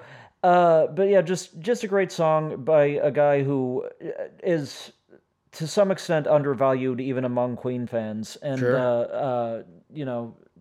and who has disappeared off the face of the planet. I was going to say, to some degree, not to his chagrin. I think he, kind of likes having that lower profile. Yeah, nope, he's done. Yeah, he. A lot of people say they're done and they come back, but he's done. Yeah, he's done. Neil Peart would have been done had he not passed away. But yeah, John, I really think it would and has, and I think he's on record as saying it, I think it would and has, just break John's heart to look over and it's not Freddie singing. Right. I think he just had a, love for his bandmate that, was so much deeper and at than the time, his love of music. Yeah, and at the time he'd said that, I'm not going to continue. I've already done this, one of the biggest bands in the world. Yeah. Now that's essentially over. Why keep going? Yeah. I was a member of the Queen fan club for a while. I remember that. Yeah, you remember. I don't know if most people know that. I was a member of the Queen fan club, and they put out a little kind of zine every now and again. I think it was quarterly. I think you got one every couple of months. And one of them was a question to John, and it was the fan club. They got to ask these guys stuff. And so they asked him the question: if you could be part of any supergroup, if you could, construct any supergroup, any musicians, who would you choose? He said, I've already done that. Why would I want to be in a different one? And, that sounds like such a cheeky, egotistical answer if you read it that way. But I think he was genuinely kind of going, I got to be in Queen, man. I don't need to be in anything other than Queen. Yeah. Like, that was the best. Mm-hmm. And I understand that, anybody who's deep into Queen fandom, he can be a little surly. He can be a little bit abrasive and abrupt. But I think I got to read an answer that was like the most honest version of John Deacon. I think he was like, no, I've had a great life and a great band, and I don't need to do more. Mm-hmm. I'm happy with it. And, I admire that about him, and I certainly admire him as a player. And Another One Bites the Dust is one of the songs that kind of summarizes John Deacon as a player, certainly, and as a writer. And, it just belongs on the list. And I'm glad it's higher on yours. It had to be on mine, and I struggled with where. I put it at 10. I'm glad it's higher on yours. But it's just one of those songs you have to talk about and you have to give respect to in a conversation about Queen. Sure. So, great. So, so with that brings us to your number 9. My number 9 is a song we talked about in passing. Radio Gaga. Nice. Radio Gaga. Not on my list, but it definitely... Really? Another one that broke my heart not to put on the list. But here's the thing. The whole time leading into this conversation, all day, I've been fucking singing Radio Gaga. I'm so pissed off at me now. Because, I've been walking around, and everything I had to know. Yeah, just the whole day, man. I believe every word of that song, except for kind of the chorus is a little silly. But the verses, and that's oh my God, am I with you? Yeah, that's really what hurt it in America. This is when Queen, if they'd have skipped the Hot Space record, they probably could have made it through on The Works. But sure, great album. It is what it is. Oh, The Works is a fantastic album. Yeah. But with Radio Gaga, this chorus being kind of silly and I get the point that he's trying to make, but yeah, it is kind of a silly chorus, and that really hurt them in America, and I think that's unfair. Yeah. And now everybody loves that song, but at the time people just didn't get it. Yeah. But the video didn't help. No, because people didn't understand it. Yeah. Nobody's who's seen Metropolis. Right. So other than me and you. Probably people listening to this have seen it. Well, that's true. Yeah. So just to watch them live do the hand clap live thing when they do it. I mean, they did it in the video too, but the fact that Freddie got an entire stadium to do it was pretty cool. Yeah, that's so cool to watch. But it's a really, I mean, yeah, it's kind of dated with the synth sound that it has, but at the same time, like you say, the verses are really good. The emotion is there. The story of the song is there. The idea is there. Just a really, really good quality. I was gonna say Later Day, but it's almost mid-period. But I guess we'll go with Later Day Queen song. Just solid all the way around. You can't argue it. I agree, and like I said, I'm, in hindsight, disappointed that I didn't put it on my list. But yeah, I maybe swap out Bicycle Race for Radio Gaga on mine retroactively. We can't do that officially, but maybe. Yeah. That is a really great song, and I'm disappointed it's on my list because again, all day I've been singing it. That is a really great song. What is on your list then at number 9? Did you great. Did you like that great segue? Yes. I really did. Number 9 we've already talked about. It's Hammer to Fall. Oh, okay. Perfect. So we go right back to you. What's your number 8?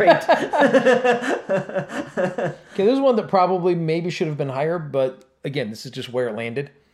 The Show Must Go On from Innuendo. That is higher on my list. I figured it would be. Really, really fantastic song. I might cry talking about this. You may. So I will go through my version of it. When this song came out, I was performing on a regular basis as a comedian. Yeah. But it was very relatable.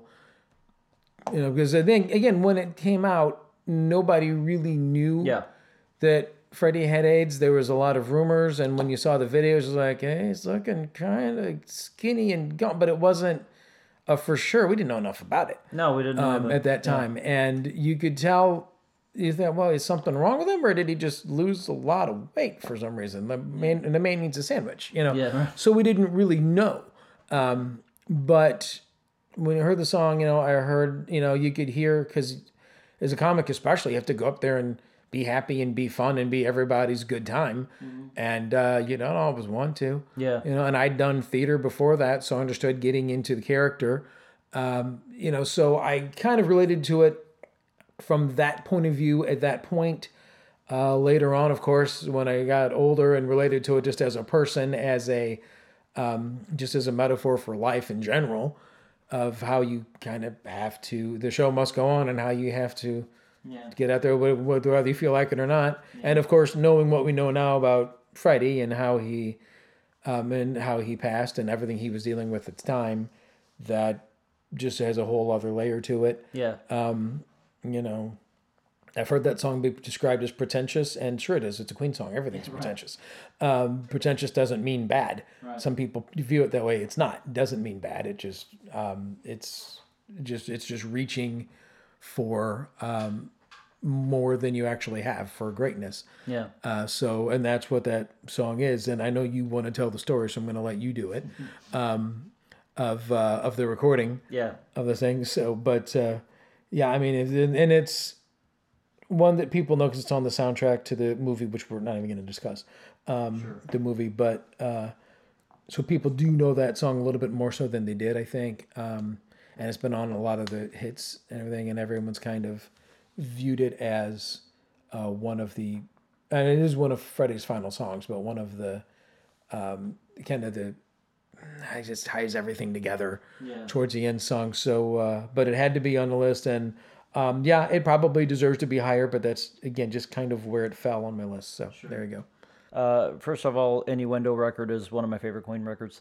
Really good. I mean, I thought about putting more from that record on here than got on. I was kind of surprised. I'm surprised only one got on there. I thought I was going to do at least two, but I think or that three. Might be the only one I have from it too, actually. But you alluded to the story behind it. I loved the song anyway. Sure. I didn't know this story until I was probably in my 30s. It just whatever reason, it just hadn't reached me, and then it did, and I was like, oh my God, I love that song. It was one of those things. In the studio, they were Freddie was sick. He had AIDS. The band knew it. Other people didn't. He was struggling with his health and with everything that does to you. The band was basically working when Freddie was able to work physically.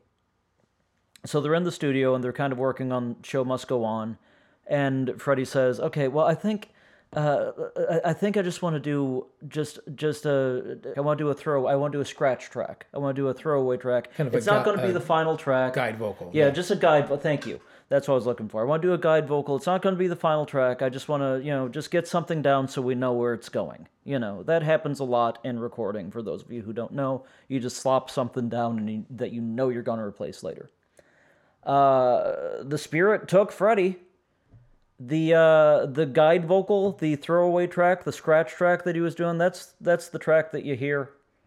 Yeah. That's the track. He nailed it in one. There, from what I understand, there were some very mild cleanups, like a couple small patches, but yeah, he nailed it in one. This is a guy who knew he was dying. There's still no cure for AIDS. And back then, it was a death sentence. Someone told you had AIDS, it was over. Yeah. This is a guy who, at the time, they had to sometimes prop him up so he could sing. Yeah. In the studio, they had to give him something to lean on and get him up there. So he was too weak to stand. Yeah, and he was in that condition, and he knew he was going out, and he delivered the track that you hear as The Show Must Go On. And I didn't know that until I was deep in my 30s. And I read that story and immediately started weeping because I was just kind of singing the song in my head and kind of going, wow, of course, because it had dawned on me by that time that, Freddie knew he was on his way out, when they recorded that. So of course he did. But I've recorded a lot of music, and it takes 97 takes to do anything. Yes. And so I just assumed, okay, well, that song probably meant a lot to him, but they probably put a lot of work into it, and it was hard to do. He did it in one. He did that in one. Right. And that's one of my, you know what? Forget that. That's my favorite Queen song. And that's just a hugely important song to me. And it's, obvious that it's on both of our lists. But I love that song a lot. And everything you said about it and what I just said about it. And that's just a fantastic song. Yep. I guess that leads us to my number 8. Your number 8. Which is not near as dramatic a song. I hope it's something really silly. Yeah, that would have been a good Sunday afternoon. That would have been a great place for bicycle racing. Yeah. And I love that, by the way. Yeah, that would have been good. Unfortunately, it's not that. It's a good song. It's a little bit of a rocker. 7 Seas of Rye is my number 8. I thought about that, but I didn't put it on, but it was in contention, definitely. Yeah, just, I don't have a lot to say about it, to be honest with you. It's just always been one of my favorite Queen songs. It's such upbeat. A weird song. Yeah, it's very weird, but it's upbeat, it's fun, it's piano-driven in the intro. It's some of Freddie's coolest piano work. Well, maybe not, but it's some of his... of the best-known stuff. It's some of his coolest piano work, anyway. It's a cool piano riff, and it's just a fun...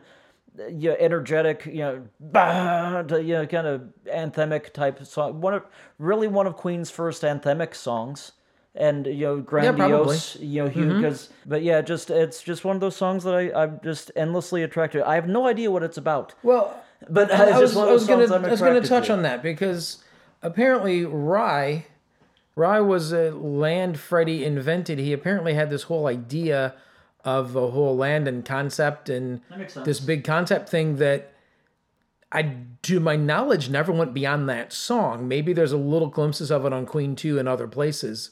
Like I say, I'm not very familiar with that record because it never really took with me. Sure. But they didn't really do a lot with it. And that fascinates me because this is the 70s. Concept albums were everywhere. Yeah. Where's the 7 Seas of Rye concept album? Where's that? What happened there? So it's fascinating because this song doesn't make a whole lot of sense when you look at it, read it. There's still some lyrics I'm not even sure what they say on a couple of parts. I'm sure I still don't know the words to all of it. But anyway, it's a really cool song. It's a very Queen song. Yeah. It didn't make my list just I think for that reason because I'm not sure what to do with it. But but I really like it. They they even did the beginning of it in '86 at the Wembley gig. Yeah, they did part they of did it. most Yeah, of it. Yeah, they did the whole thing. I think they did the first half of it or something. yeah, like like that. the first. If you're not familiar with that record, the like opening set of that is almost a medley. Like the first few songs of it, and yeah, they definitely touch on 17. Yeah, well, they'd always done medleys in their Yeah. in the live shows. This is a Queen thing, so yeah, no, it's a good pick. It's just it wasn't on my list, but it's a good pick. Yeah, just one of those songs that sort of jumps out at me as a fun Queen song. So yeah, Seven Seas of Rhye is my number 8, which brings us to your number 7. I already talked about it. I want to break free. Okay, so we've got a match there. So yeah, nothing else to say about it. Okay, We've so already we're good discussed there.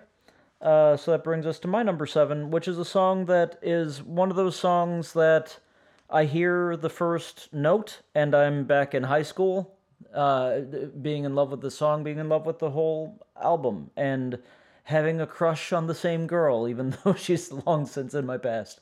It's one of those songs that music does that. You hear a song and it just takes you back to where and when, you know? And this is one of those songs for me. Off the game, Save Me.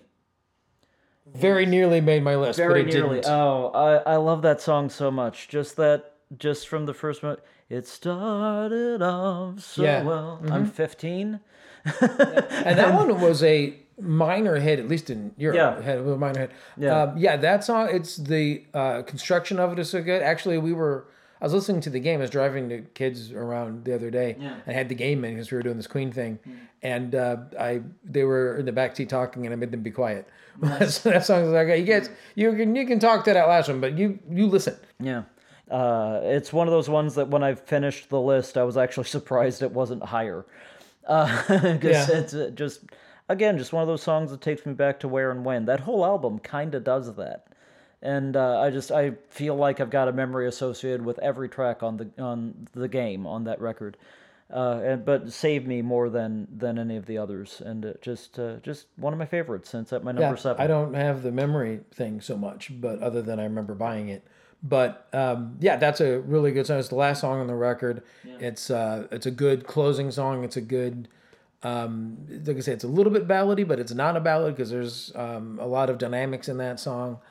Yeah, it's a good pick. It's a good pick. It was, like I say, it was nearly on, but I decided not to put on as I went more of a hits direction. I kind of had a idea for a while I wasn't going to do that, but I decided, well, we got to rep the hit so people know how we're talking about. Sure. So, exactly. Yeah, but Save Me is a good pick, yes. Okay.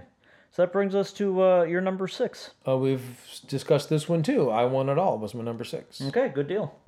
Let's move on to your number 6. My number 6 is a song that just makes me feel happy, and starts kind of quiet and then gets big. Off the Jazz album, Don't Stop Me Now. Okay, I have that higher. Okay, good. I just love that song, and part of it just says fun to me. And, it just says energy and, don't stop me now. It just says don't stop me now to me. And, my favorite part of it is that just listening to Freddie and how Freddie he is. And don't stop me now. Having such a good time. I'm having a ball. You know? You can hear the hand wave as he says, I'm having a ball. Yeah. He's just, he's just, all the little background that, all right, and all that other stuff he's doing. He's just having a blast. It's a fun song. It's a good song. It's an energetic song. It is my favorite scene from Shaun of the Dead. Oh, wow. Yeah. If anyone hasn't seen Shaun of the Dead, if you don't if you don't like zombie movies, I get it. And it does get a little gross towards the end, but there is a scene where they're trapped in a pub with a zombie and that song comes on the, I don't know I remember if they play it or if it just happens to come on the jukebox or whatever they're called in England. I guess it's a jukebox. I don't know. I don't know if there's a different word for that or not. We'll find out. Somebody will say it, sure.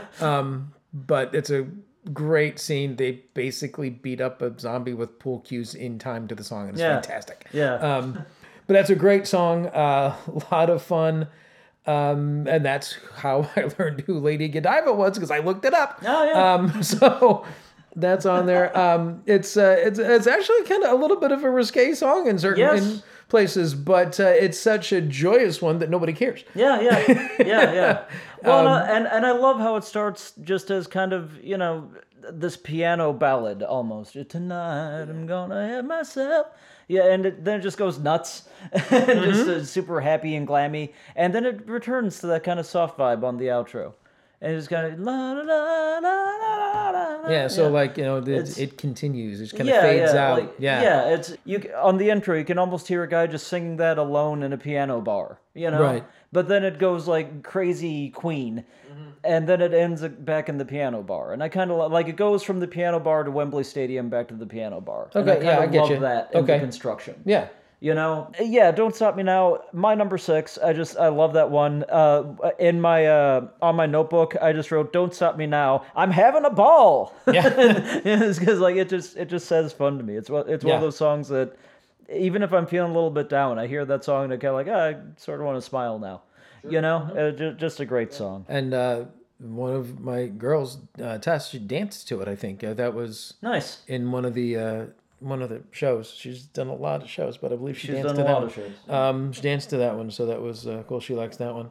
Good deal. And it's one of the best jokes in the play. If you've never seen the play, We Will Rock You. Which I have not. But that's one of my favorite parts. Is they start that song and then it stops. They don't go all the way through it. And it actually in the story it does make sense. Okay. But you know that when they wrote that, when Ben Elton, by the way, wrote that, he was like, I'm going to find a way to stop this song. I'd like to think that that's where he started the project and went from there. That's so mean. Yeah, it is. But it's probably one of the better jokes. Anyway, so good pick. Good pick. Thank you. That does bring us to your number 5. Okay, number 5, I have, since have a tribute to the Queen, Killer Queen is my number 5. Okay, not on my list. Please continue. Okay, so one of those songs. I mean, you would be free to continue if it were on my list. Oh, thank you very much. I appreciate that. Because it's not. Yeah. So a song that, like I said, everybody knows. It's got the snapping intro. Yeah. In case you're unfamiliar with snapping, that's what it sounds like. You're welcome. So we look to educate here on the show. It's got all the Queen hallmarks. It's got the piano intro. Pretty sure it's about the Queen, but I could be wrong. Or at least somewhat about the Queen. I don't even know. Hard to say. But or maybe Freddie's fantastical version of the Queen. I don't know. Who actually said let them eat cake? Let them eat cake. That was Marie Antoinette. Marie Antoinette. Yeah. Mm-hmm. And she's mentioned in the. And she's mentioned in the song. So I don't know. It's about her. It might just be about powerful women in general. It might just be I don't know. I don't know what it's about. It doesn't matter what it's about.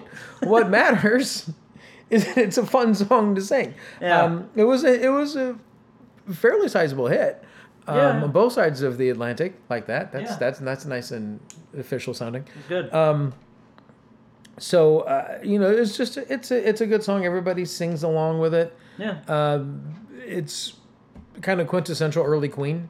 Yeah. For me. So I had to learn how to say Moe Shandon. Yes. Well, everybody does. Yeah. And you just kind of go through it. You don't have to really get it. Yeah, I was like you 12 and going, what is that? Yeah. And I had to learn what that was.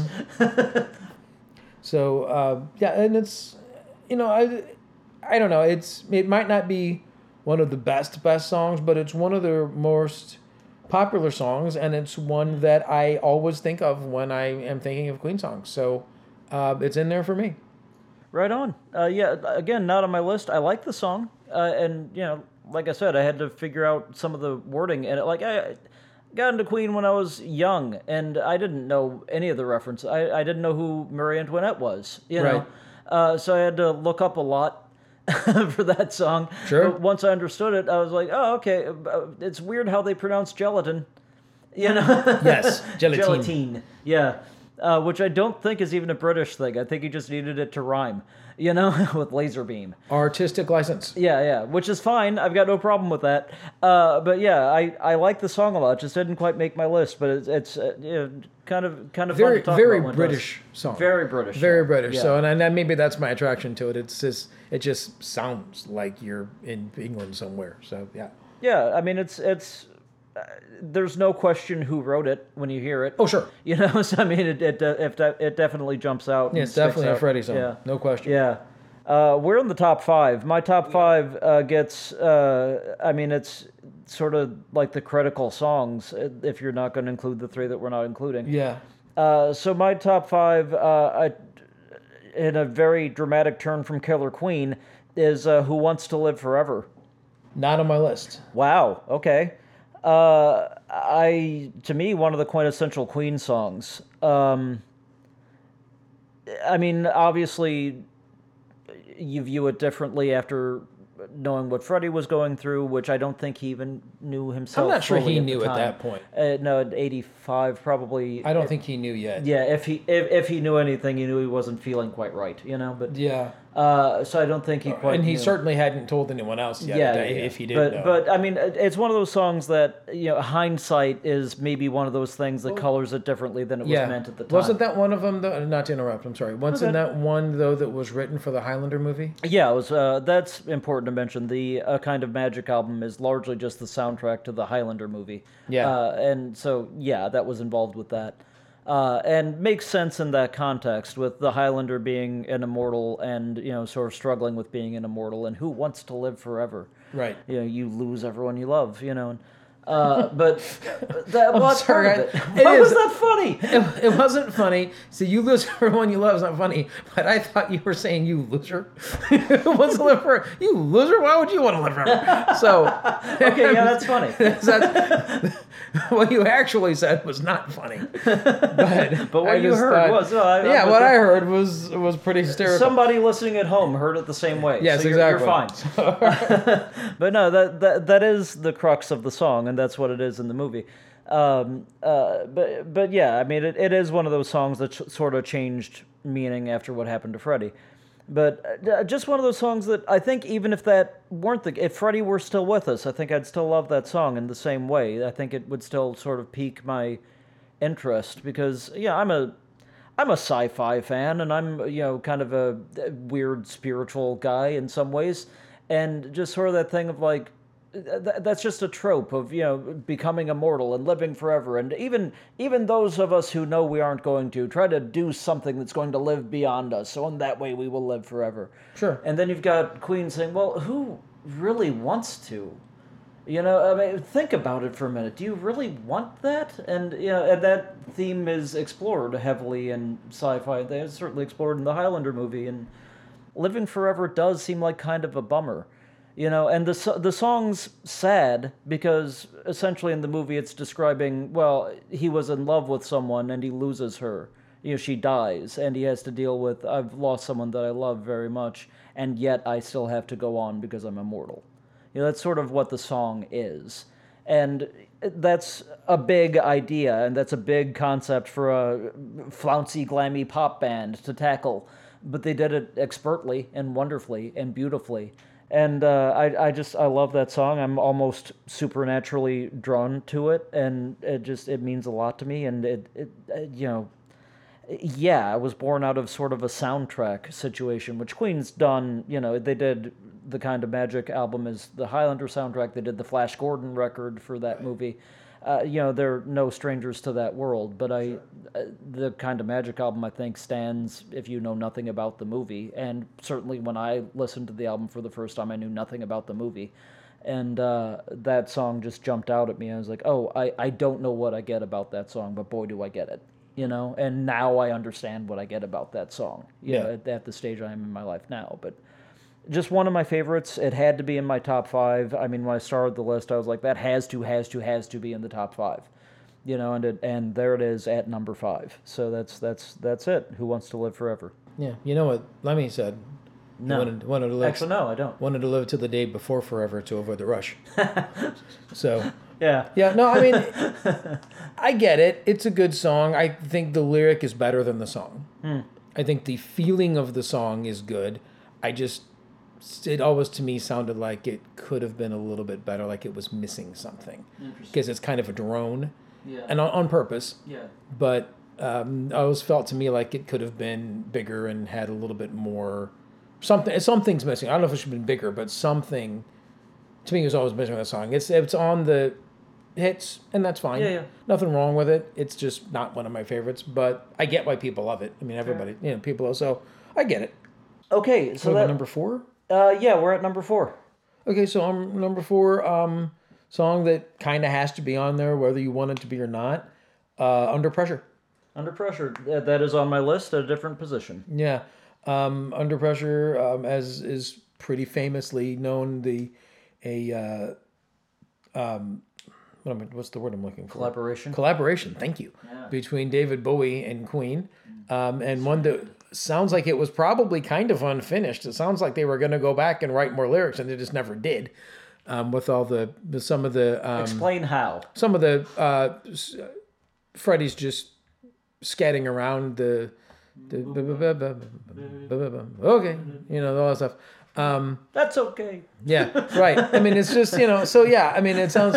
And when you look at it from a logical point of view and from a taking from what Queen and David Bowie and putting them together, it seems like it shouldn't really be much of anything. It seems like they missed the mark, but they totally didn't. Right. They nailed it. Another one of John Deacon's great bass lines, of course.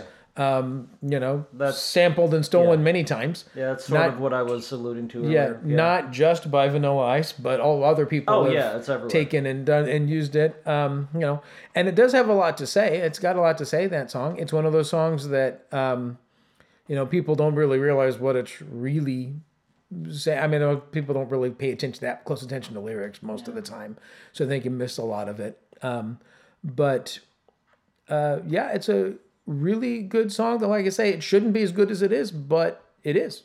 Yeah. I mean, I don't really know what else to say about it, honestly, because again, everybody knows it. So, I remember in the 90s at the peak of Ice Ice Baby being mad.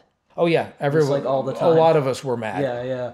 And just like yelling the real lyrics to that song at people, while Ice Ice Baby was playing. I have a friend who, just because of the time and is younger than I am, knows all of the lyrics to Ice Ice Baby backwards and forwards, and does it every karaoke just to annoy people, but and because he can. But anyway, so.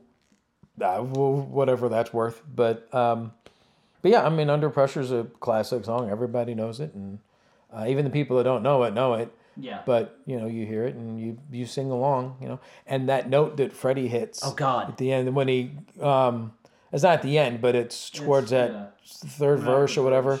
Because he goes high and then he goes higher, and then just at the very end he takes it up one more just because he can. Yeah. And it's just like, how are you even hitting that note? How is that? Frustrate people who do karaoke later. Yeah. I mean, and it actually gets quieter. I don't know if his voice got quieter or they had to bring it down in the mix because it was peaking. I think they had to fade it out. Yeah. That's my guess. Yeah. It's just one of those songs, man. I don't even know where to start. Yeah. I don't even know what to say about Under Pressure. What is that? Your number 4? Yeah, higher on mine, I guess. Well, it had to be top 5. Said, yeah. I mean, I love David Bowie. Possible. I mean, no, I mean, I knew who David Bowie was. I'd heard Space Oddity and stuff like that when I was a kid. Sure. I mean, and Heroes and stuff like that. Concert for Life might be the point where I went, oh, I like David Bowie. That might be where I fell in love with David Bowie. In 1992, I guess. That might be when that happened. And Under Pressure is like, he did Under Pressure at that, along with he did a Mott the Hoople reunion at that, and did all the young dudes. And he did Under Pressure with Annie Lennox taking Freddie's part, and that was definitely the point where I first met Annie Lennox, and I love her now too. But yeah, probably when I fell in love with Bowie, and like I have such a love for Bowie, and I have such a love for Queen that song almost makes my feelings complicated. I just, like, anytime I hear either, like, because Bowie did a version of that in his set, and Queen did a version of that in their set. Sure. And anytime I hear either one, I'm like, yeah, that's the perfect one. And Bowie's, in the past few years, Bowie, I guess Bowie's estate put out his Glastonbury 2000 performance. And there's a performance of Under Pressure on that is fantastic. Gail Ann Dorsey, his bass player, takes Freddie's part on it and does a fantastic job. And Bowie is quintessentially Bowie in it. And I love that song, and I love that pairing. And it was just... everything could have and should have gone wrong about it, like you were saying, and it just absolutely didn't. Yeah, and I mean, and like I say, when you really sit and analyze it, it's not what it could have been. It could have been, something completely different. And I think they just did it in like a day. You probably they had like a day of sitting around and just somebody had bits and pieces, things, just threw it together. Yeah. And who's on Town Love is David Bowie. Yeah, right. When you sit and analyze it, like I say, if you pick it apart, it's not that great. But the sum of the parts makes it, undeniably great. Yeah, and it's just and I'll tell you this. So weird. I mean, once we get into, love, such an old-fashioned word, and love, forget about it. Yeah. I mean, it's just over for me at that point. Like, okay, this is the best I'm ever going to feel in life, is hearing this part of this song. Like, I just one of my favorite. So I always look at it as being more not. I don't look at it as a happy song. Oh, I don't. That's not what I mean. Just the confluence of emotions is like, that's the most I'm ever gonna feel anything is at that point in that song. Yeah, I just one of one of my favorite Queen songs. I'm gonna amend that, one of my favorite songs, Under Pressure. Sure, because it's also got the Bowie thing, and I love David Bowie. Yeah, so I mean, much. it shouldn't have been right, but you can't go wrong. Yeah, exactly. So that was at your number 4. That's my number 4. My number 4 is One Vision. Yeah, I knew that was coming. Is it on your list? From earlier? No, but I thought about it. Oh. Yeah, One Vision. It was in contention. Yeah, it's one of those quintessential intro tracks. Mm-hmm. It has to start your Queen playlist, probably. At least it has to start mine. One of my, I don't even know if you'll remember this completely. One of my favorite memories of this song was we saw in the mid-90s, we saw the band Mr. Big play. Yes. And the band that opened for them was a band called Open Skies. Skies spelled S-K-Y-Z. Yep. Their intro music was One Vision. I don't remember that. Okay. I remember their cover of Give a Little Bit. Yeah, which was really good. Yeah, I have that on CD to this day. I like That's still one of my favorite versions of that song. But yeah, their intro music, they were playing One Vision as their intro music, and my friend Mark went with us to that. Mark, friend of the show, Mark. Hi, Mark, if you're listening. They were playing One Vision, it was good, and the crowd was kind of up for it, and Mark leaned over to me and said, "This first band better be great." And I was like, yeah, they better be. And the best part of it was right at the end, it has that, give me one now, give me fried chicken.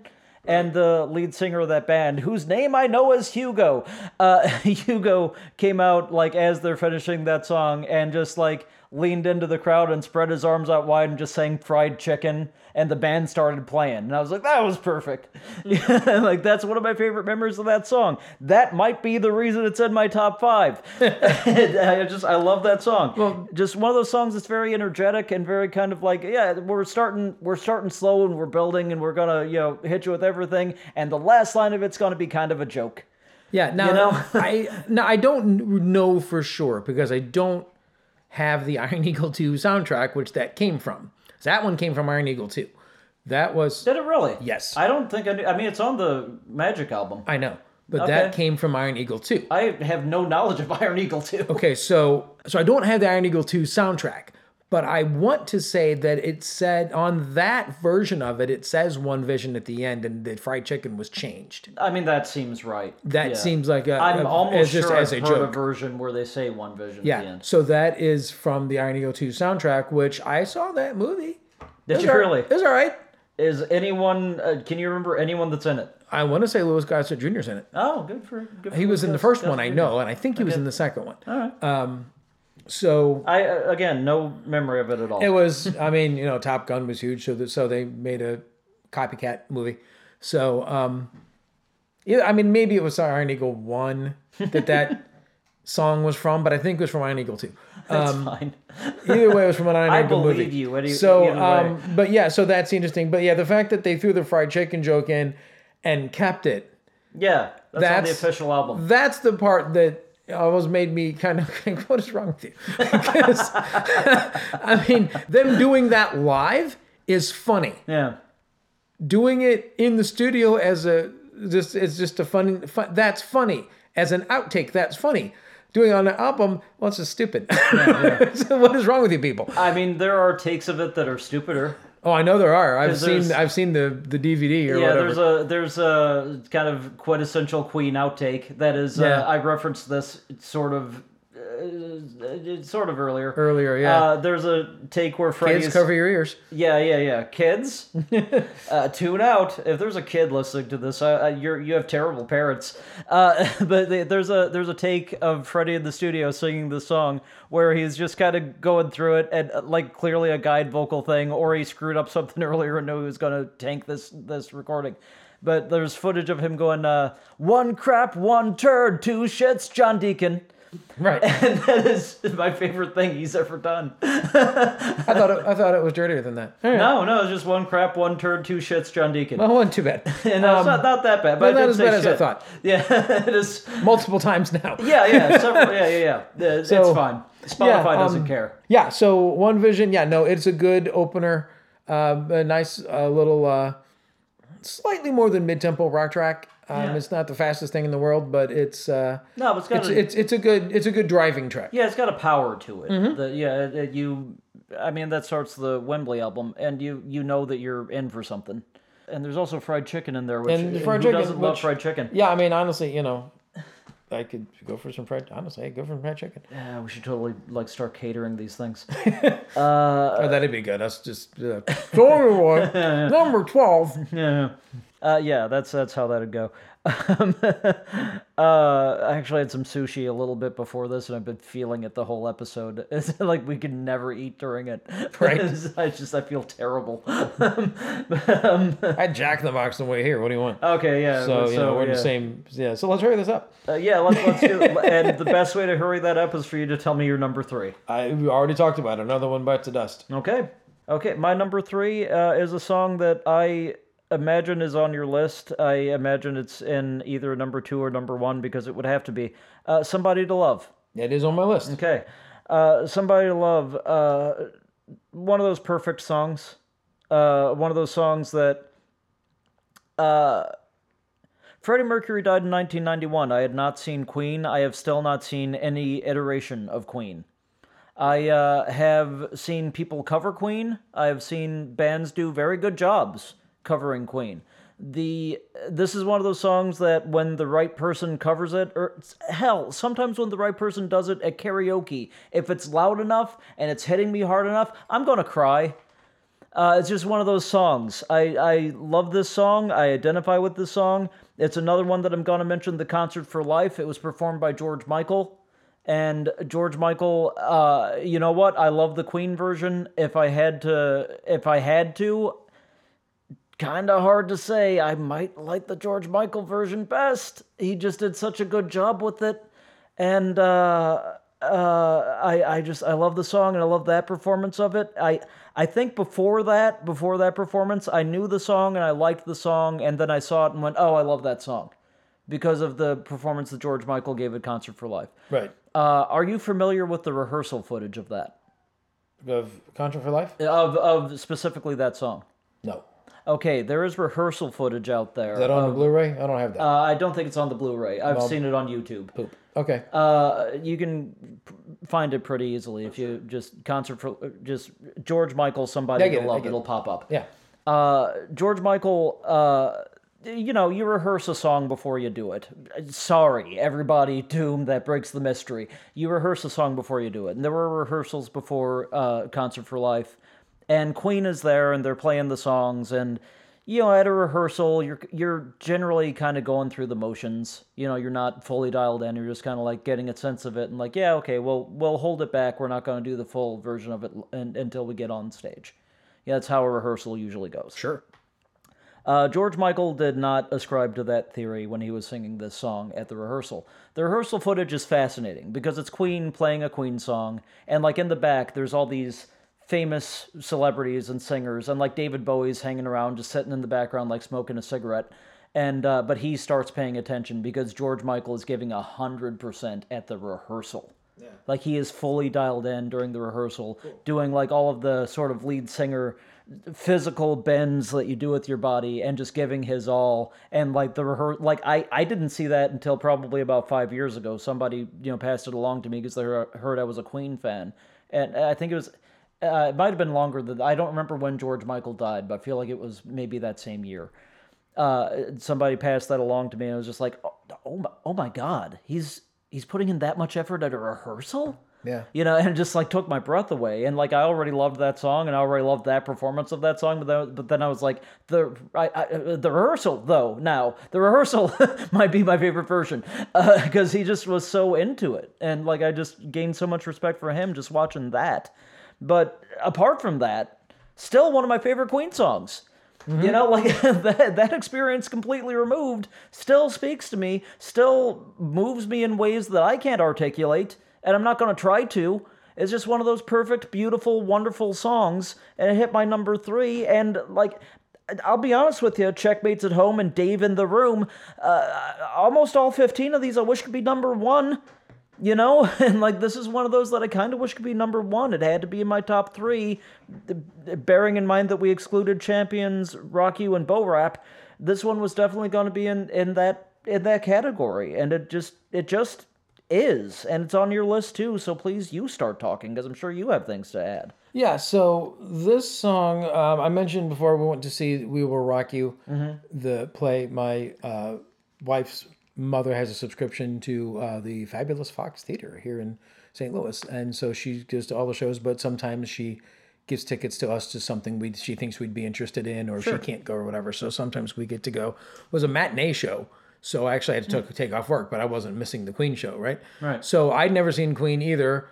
I was around when they were still touring America, but it was far too young to go to a Queen show. I was a kid, and no one was going to take a kid to it. So we went to matinee, my wife and I was kind of cluing around on some Queen stuff she didn't know about on the way there, because that's not annoying, but I did anyway. So that show opens up with Innuendo. That's the first song in that show. Wow, that is a bold and opening track. Well, it sets the scene of this world that they're in. And it's big and it's loud and it's Queen, and I was down towards the front, even though it was a musical version. I mean, they had a live band. Yeah. And it really took my breath away. I got a lump in my throat. And Somebody to Love was one of the first few songs in the show. And it's sung by a female. Okay. In the show. And the soundtrack has someone else singing it entirely. But when I saw it, the touring production in America, the person who sang it, her name is Ruby Lewis. Wow, you learned her name. She is. I do. I remembered her. She is. She's in a lot of shows. She's Broadway, off-Broadway actress. Doesn't do a whole lot of movies or anything like that. It's mostly stage work. So she's really good. She sang that song, and I cried. It was just the most amazing thing I'd ever heard. And I was kind of blown away by the whole seeing Queen thing. The fact that the show itself wasn't all that great was beside the point. And nothing to do with anyone on the stage. It's just, like I said, it's just written in that weird British way. Yeah. A good British way, but still a little bit odd in places. So some of the jokes don't transfer. Anyway, that song, it really just blew me away that day in particular. That is one of those songs that, like you said, it's pretty much a perfect song.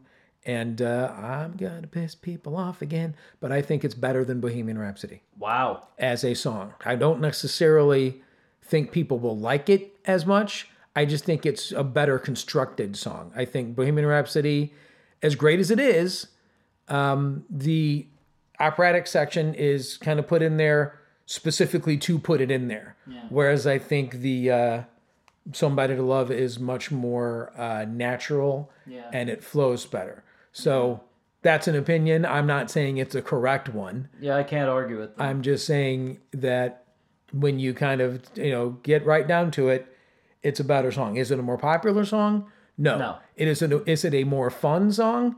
No. But it is, I just like it better. Yeah, so I just, great song. And most people, I think, know that one too. That's not one that has slipped under the radar too much. It's just not as ubiquitous as some of the other songs. Well, ubiquitous. I know. I'm not even sure I used the word right, honestly. It's no one will ever know. That's true. No one knows how to use that word. So my wife will. She'll tell me. Yeah. Well, okay. if I used it wrong, or she'll be like proud of me because I used it right. One or the other. One of the two. Either way, it's not that big a deal. Yeah, but somebody to love rules. Let's put it that way. Yeah, I can't argue with anything that you said. And a great vocal performance by Freddie. Sure. I mean, that somebody do. That I was way off on just now. Sure, that's okay. You're not Freddie. That's true. Very few people are. But there was one. Right. Who's I've checkmates at home. I've had the same Freddie Mercury poster on my wall in my bedroom since 1992. I still have it. When I was a kid, it was up with thumbtacks, and so the corners are missing, but it is now in a frame and is still on my bedroom wall. Nice. It's the same poster. It's the same exact one. I have a feeling that the next two are going to go pretty quick and easy for both of us. We might be out of here pretty quick after this. Because we've mentioned them. Yeah, I mean, we just got done with my number 3, which is Somebody to Love. We know that that's going to recur on your list. So what is your number 2? You want to just give me my top 2 and then you do your top 2? Yeah, let's do that. Because I think we're done. Yeah, I think so. Until we start talking about all the stuff that didn't make it. Yeah.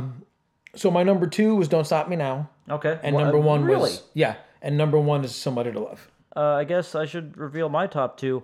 My top 2 are pretty obvious if you've been, following along.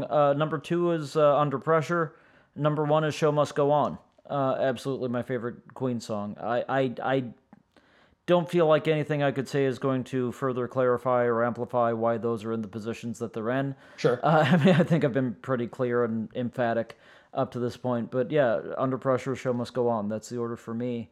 I mean, we've got a whole host of honorable mentions we can get into, much of which has already been mentioned, actually. But for the list proper, we had 8 in common, which is a little less than I thought we would have, actually. Me too. I thought it'd be closer. But I knew it could go that way, depending on how much we relied on our own personal feelings versus hits. Yeah. But I think we did a pretty good job of covering a lot of the hits, though.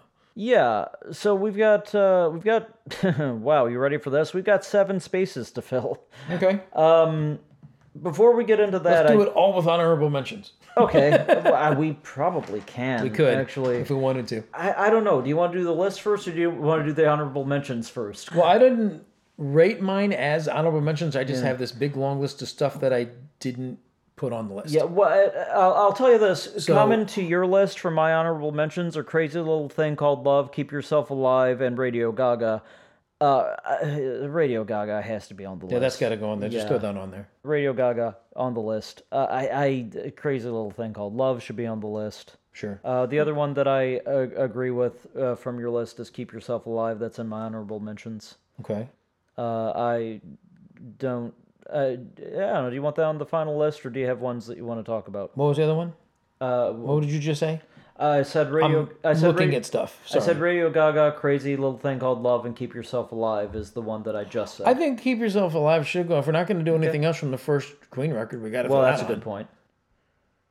Because neither of us mentioned Jesus or Good King Rat. Or Liar. Or Liar. Yeah, Liar. So Keep Yourself Alive. So that brings us down to 4 to choose from. So okay. I conceded to 3 of yours already. Okay. Let me look at I kind of scribbled your list down here. Sure. Let's see. Well, you were pretty adamant about Who Wants to Live Forever. I know it's a big hit, so you can throw that on there. Okay. I won't argue it. It's not one of my favorites, but I won't argue it. So, from your list, I also think Save Me should go on. Okay. As a kind of a personal pick type thing.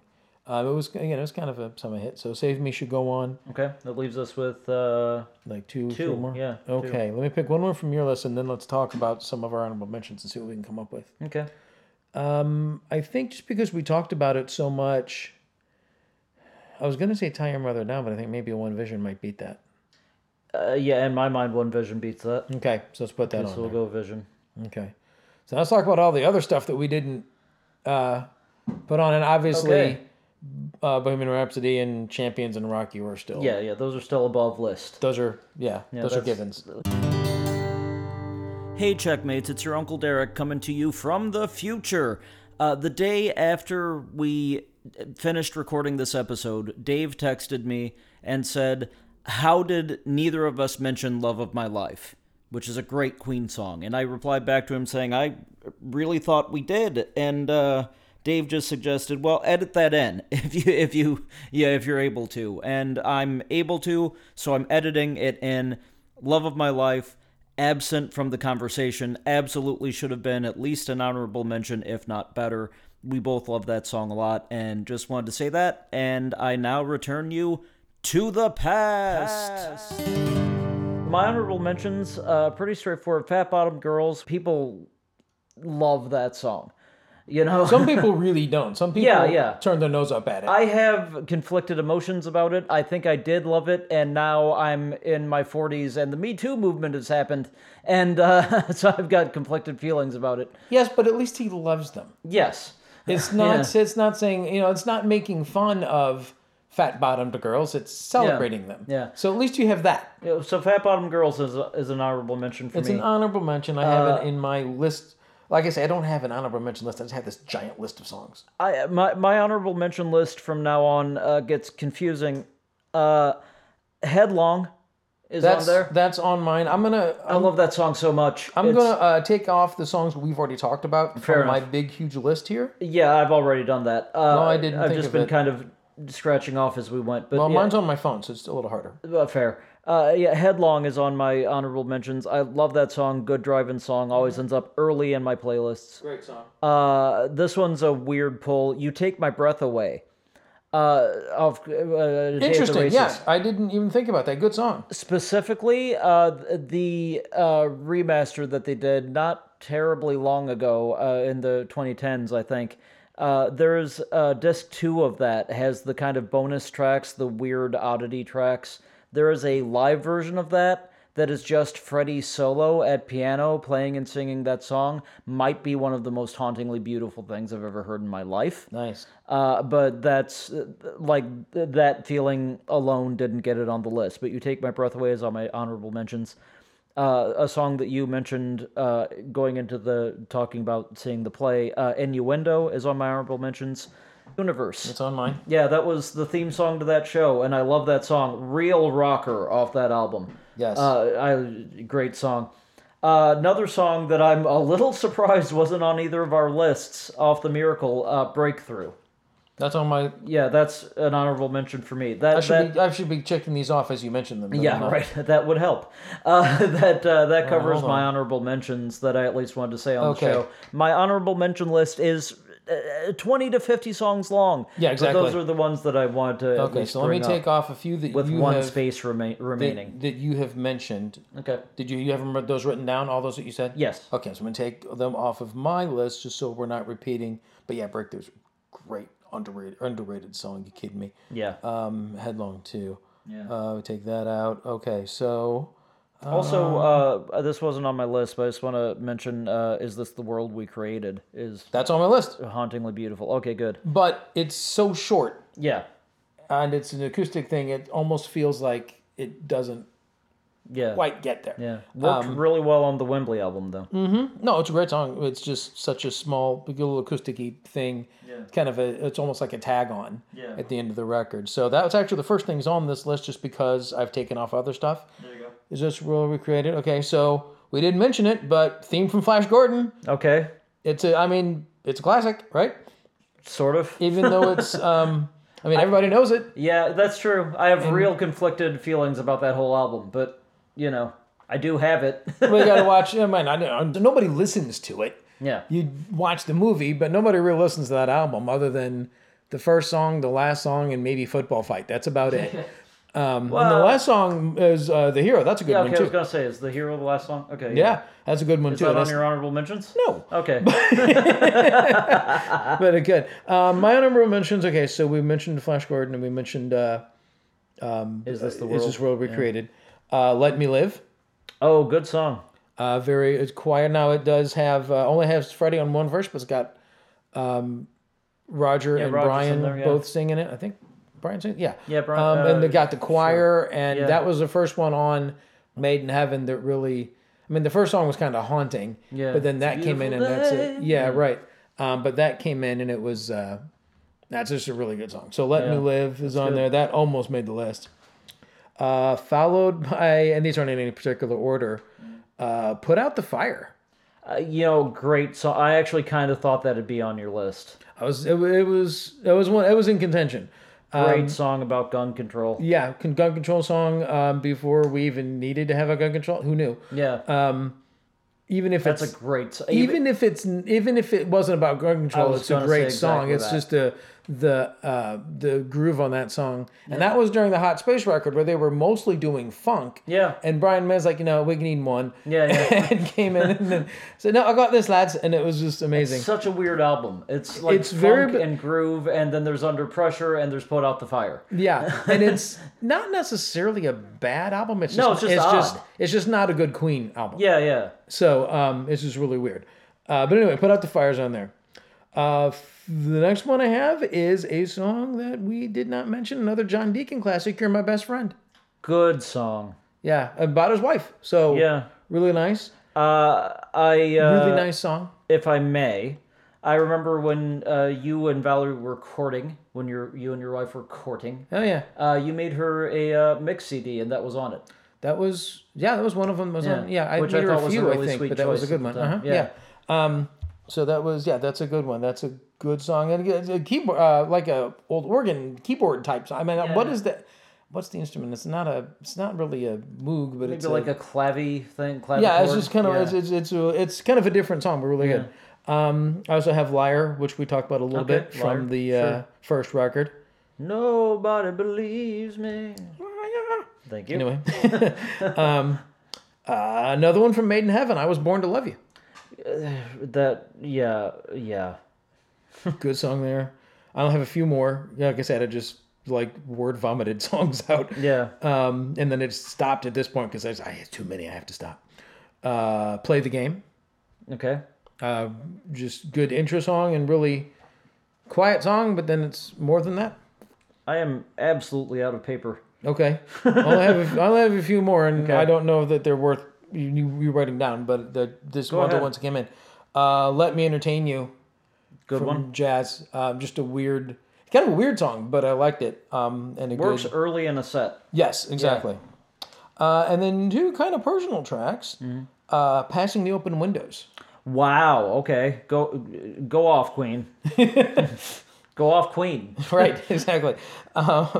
Which actually, I was torn between that one and It's a Hard Life, both from works. Yeah. But Passing Open Windows, about actually I think it was from a movie or in a movie or about a movie. I don't even know. There was a movie about it, and it's a China movie somehow, like a British movie, but very synthesizer track and probably doesn't relate as well anymore. But good tune, and one that I think was almost the first draft for The Show Must Go On was It All Worth It? That's a great song. Last track off The Miracle. Yeah. Just was looking at the whole career and was like, what did we do here? Did it mean anything? Yeah, that's a great song. That's a cool song. So those are mine, apart from the ones you'd already mentioned. Yeah, well, I in mean, your- the other ones on Made in Heaven that came to mind for me were Too Much Love Will Kill You, which we kind of talked about, and also Mother Love. I've always found chilling. I feel like that record doesn't get enough credit. It does not. Even though it was clearly spliced together from leftovers. Yeah, no, and it doesn't get enough credit for the right reason. Yeah. And also, what's up with the 12-second track that just says "yeah"? Yeah, it's not even, it's like 2 seconds. 2 seconds, whatever it is. Yeah, and that's But- it. And then there's, 20 minutes of just This ambient ambience. keyboard thing, and Yeah. I think 2-3 words just mixed thrown in there. Like, Yeah. Oh, you're It's very odd, but like sounds like it belongs on a Pink Floyd record. yeah. I will say of that album that at the time that I became a Queen fan, that is the only album that I got to experience as the new Queen album. Right. You know, so like in my heart, I kind of love it for that. And it's a kind of a weird record to do that with. Yeah, I mean, I was certainly familiar with them. I certainly loved them by the time that came out. Sure. But, that was the one that was the new one. I went, oh, there's a new Queen album. I get to experience a new Queen album as a Queen fan. We're not counting the Cosmos Rocks, apparently. Well, no, I'm not. I've never even heard it. I haven't either. I'm sure there's something worthwhile on it, but I haven't heard it. I did pick up the live record with Paul Rodgers and Queen, with the live one that put out, just to hear it. Yeah. And to hear Brian May play Bad Company songs is interesting. It's not bad. It's weird. Yeah. But it's not bad, but I can see why they went in a different direction later. Yeah. But anyway. Although in the context of what I was saying, that still wouldn't have been the first one that I experienced as the new Queen album. Fair. Yeah, so fair. Fair. But yeah, I kind of forgot that existed. So you know what? Thanks for mentioning it, because somebody had to. But yeah, we've got an interesting list of honorable mentions here. I don't know if it's an honorable mention that makes spot number 15, or if it's one from the lists that we've already made. Yeah. What we've got as honorable mentions are Fat Bottom Girls, Headlong. That's such a weird one to start on. We've got Fat Bottom Girls. We've got Headlong, and I said it so seriously too. Yeah. Let's try it a third time. We've got Fat Bottom Girls. We've got Headlong. You Take My Breath Away, which I'm not even going to fight for. That's just a personal favorite. Innuendo. These Are the Days of Our Lives. Princes of the Universe. Breakthrough. I'm going to throw in Too Much Love Will Kill You and Mother Love, which kind of happened as you were talking. From yours, Is This the World We Created, which I really do love. Flash, Let Me Live, Put Out the Fire, You're My Best Friend, Liar, I Was Born to Love You, Play the Game, Let Me Entertain You, Passing Open Windows, and Was It All Worth It?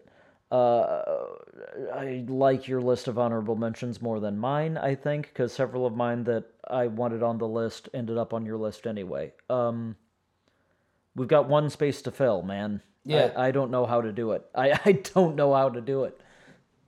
So, again, can I just kind of come over here real quick? I want to take a look. I think on your list of honorable mentions, there were a few of them. Yeah, there were a few of them that were on mine too. So let's focus on those. Okay. So Headlong was on there. Okay. And Fat Bottom Girls was on there. Okay. And Innuendo. Okay. Of those and Breakthrough. Okay, of those four, it's Breakthrough. For me. I was thinking Headlong, but I mean, I was until you said Breakthrough. But Breakthrough might do it. Just because it's it had a video in London. Yeah. London. In the UK. Just London. Nowhere else. No one just else. Onion. If you didn't live in London, you didn't get to see Onion that fucking thing. I just said Onion instead of London. It's getting a little late here at the old Fab 15 headquarters. In the Fabulaverse. That's nothing. I just said Fabulaverse. Well, there'll be some editing. I'm so tired. I was thinking Headlong, but maybe Breakthrough. And, it's one of those two, I think. Part of me really thinks, man, we should get something else old on there. Yeah. Which is like You're My Best Friend or something like that. Or Now I'm Here, maybe. But because Now I'm Here was on the original thing. But yeah, Breakthrough is such an underrated song. And that's a song that makes me feel good when I listen to it. Underrated song, fairly unknown in America. I don't know. You want to go with that? I mean, it's either Breakthrough or Headlong from those choices. He said very high pitched for some reason. Yeah, you turned into Kevin McDonald there for a second. Very weird. Do you want to go with that? You're wagging your finger and everything. Exactly. It's either Breakthrough or Headlong for me, of the ones that we had in common. Well, I mean, Innuendo is a good pull too. Yeah. But I think Headlong is the more expected. It's the more. Is it really? It's the more hit. Is it really? Yeah, Headlong was. I mean, Headlong came out at least in America, and people were like, "Oh, great, another Rock and Queen song." And when I went to buy Innuendo at that record store that no longer exists that was on Lindbergh by the Pawn Shop. Remember Record that one? Reunion. No. No, Sound Revolution. Sound Revolution, that was it. So I went to that buy was fascinating for one person listening to this. Yes. Hi, Mark. Right. Sound Revolution, I went in and I had it in my hand, and the guy behind that counter goes, "Oh, hey, there's a lot more guitar work on that record. It's a lot more like the old ones with the guitar." And I took it home. I'm like, it's not like the old ones. It's just like, what are you talking about? But there is more guitar work on it. Sure. But Headlong came out and that got a lot of airplay. Yeah, I don't remember that very clearly. Headlong or Breakthrough. Boy, that's a hard call. I mean, I did say that it was Headlong until you said Breakthrough. Yeah. But yeah, you just made such a good case for Headlong. I kind of love that now. Headlong, depends if you want the hoop diddy diddies in there or not. Diddy, whoop diddy. Yeah, exactly. I want those in there, I think. Yeah, I mean, Breakthrough is a personal favorite, and I didn't know if you'd even take to that one or not. Yeah, I love that song. But Headlong makes all the greatest hits things. Yeah, it does. And we don't really... I mean, we don't necessarily take hits into consideration when we do these. No. But when you have a band like Queen that has had so many, you kind of have to. Yeah. I mean, we put the 3 biggest hits out of contention. Well, we did. Yeah, we just said that's above list. Over and above list. So technically we have a Fab 18. Yeah. But it doesn't... the alliteration is the alliteration is awful. Yeah. I guess put Headlong. 18. I guess we'll do Headlong. Okay, let's go with Headlong. Okay, so that means that the excellent 18 is Rock You Champions Bo Rap above list. We're not even going to argue those. Of course, you're right if those are number 1, number 2, and number 3 on your list. Obviously, the 15 that we narrowed it down to, more or less based on my list because that's how I circled things, is I Want to Break Free, I Want It All, Another One Bites the Dust, Hammer to Fall, Don't Stop Me Now, Somebody to Love, Under Pressure, The Show Must Go On, Radio Gaga, Crazy Little Thing Called Love, Keep Yourself Alive, Who Wants to Live Forever, Save Me, One Vision, and Headlong. The question is, do we have a number 1? Because we've typically decided on a number 1. Oh, we have. Okay. My number 1 was Show Must Go On. Yours was Somebody to Love. Yeah.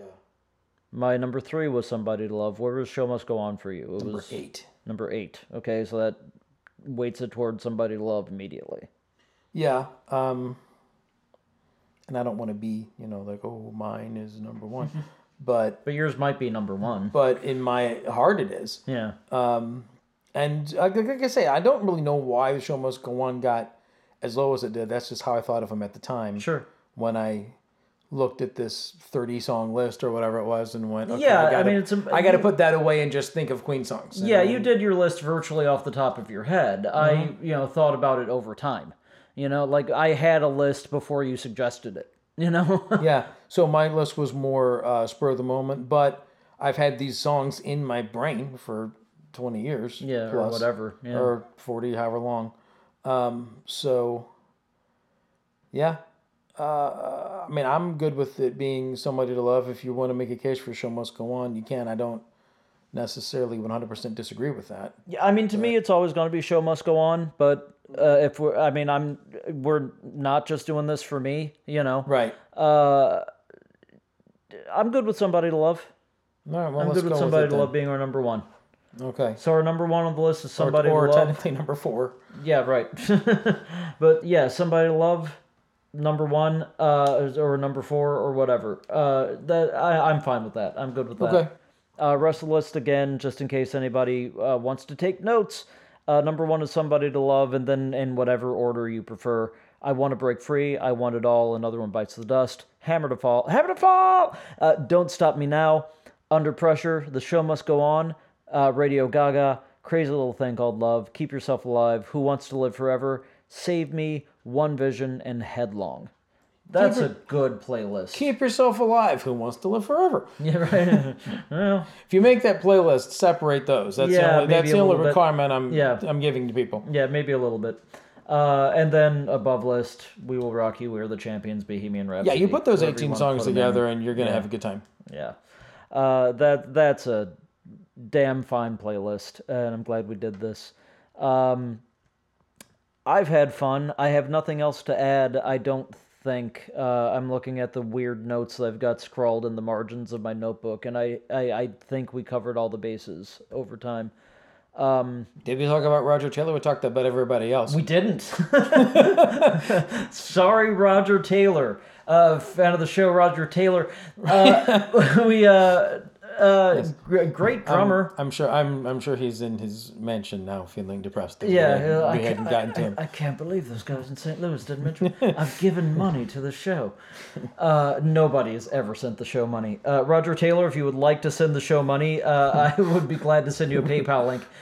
Or a Venmo. I will join Venmo if Roger Taylor wants to send us money. Great drummer. Really solid.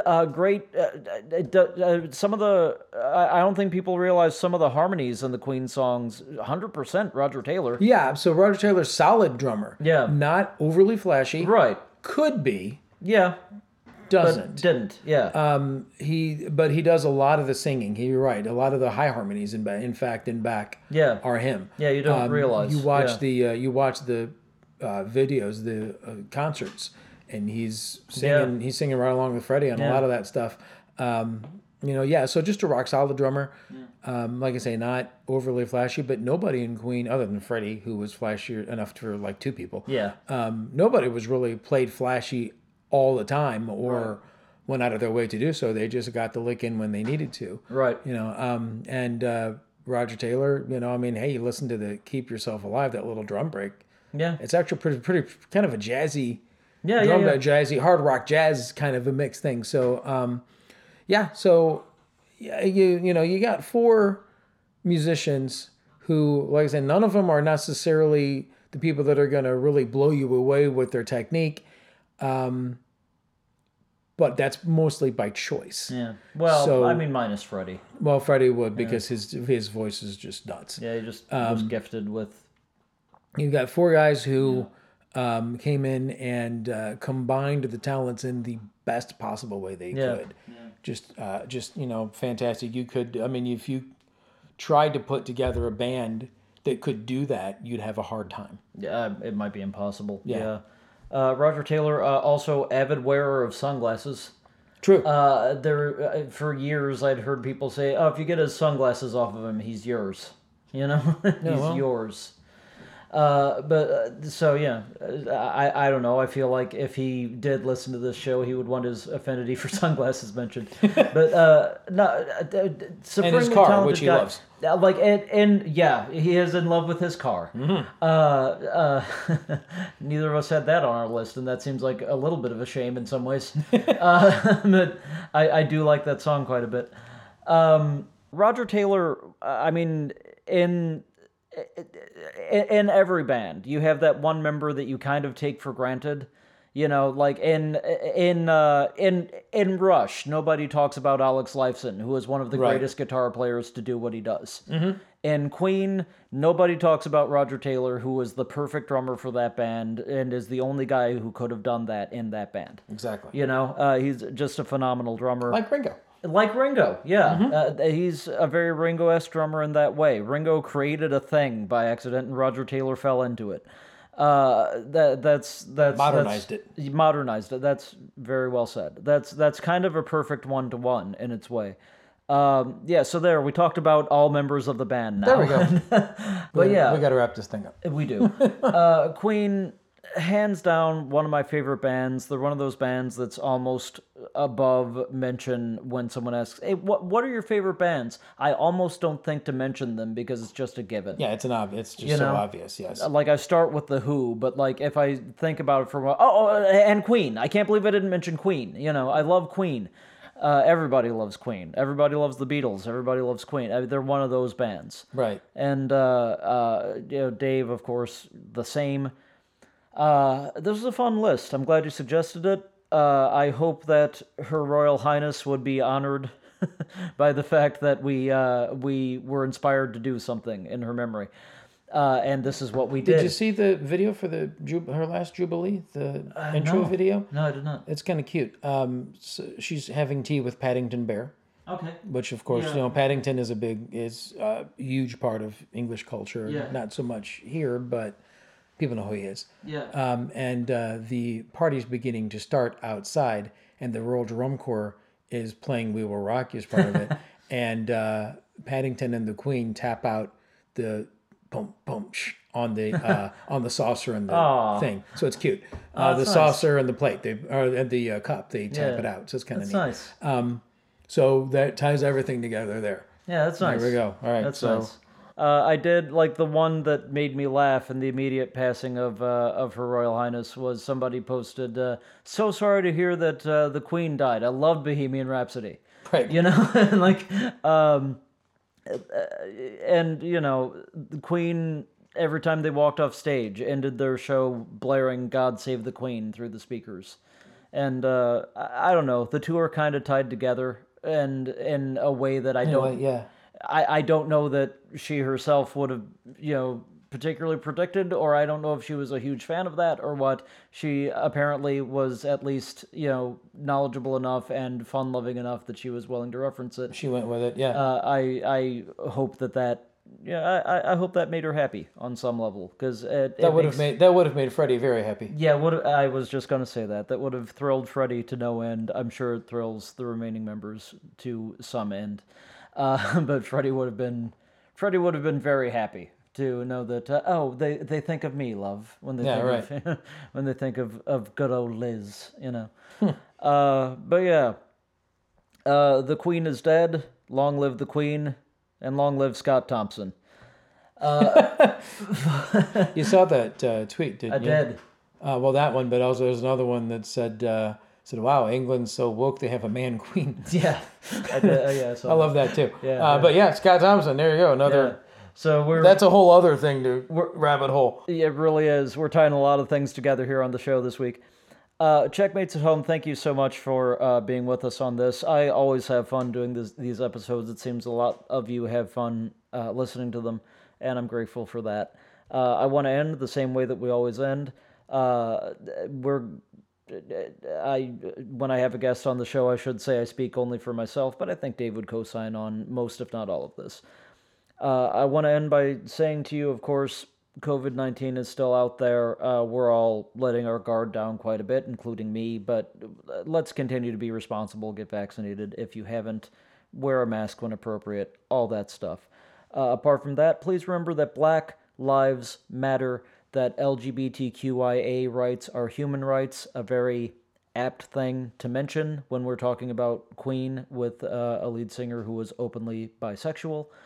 LGBTQIA plus rights are human rights. Please remember that women's rights are human rights. And please be good to each other and be good to yourself and forgive each other and forgive yourself. And while you're doing all that, God save the Queen.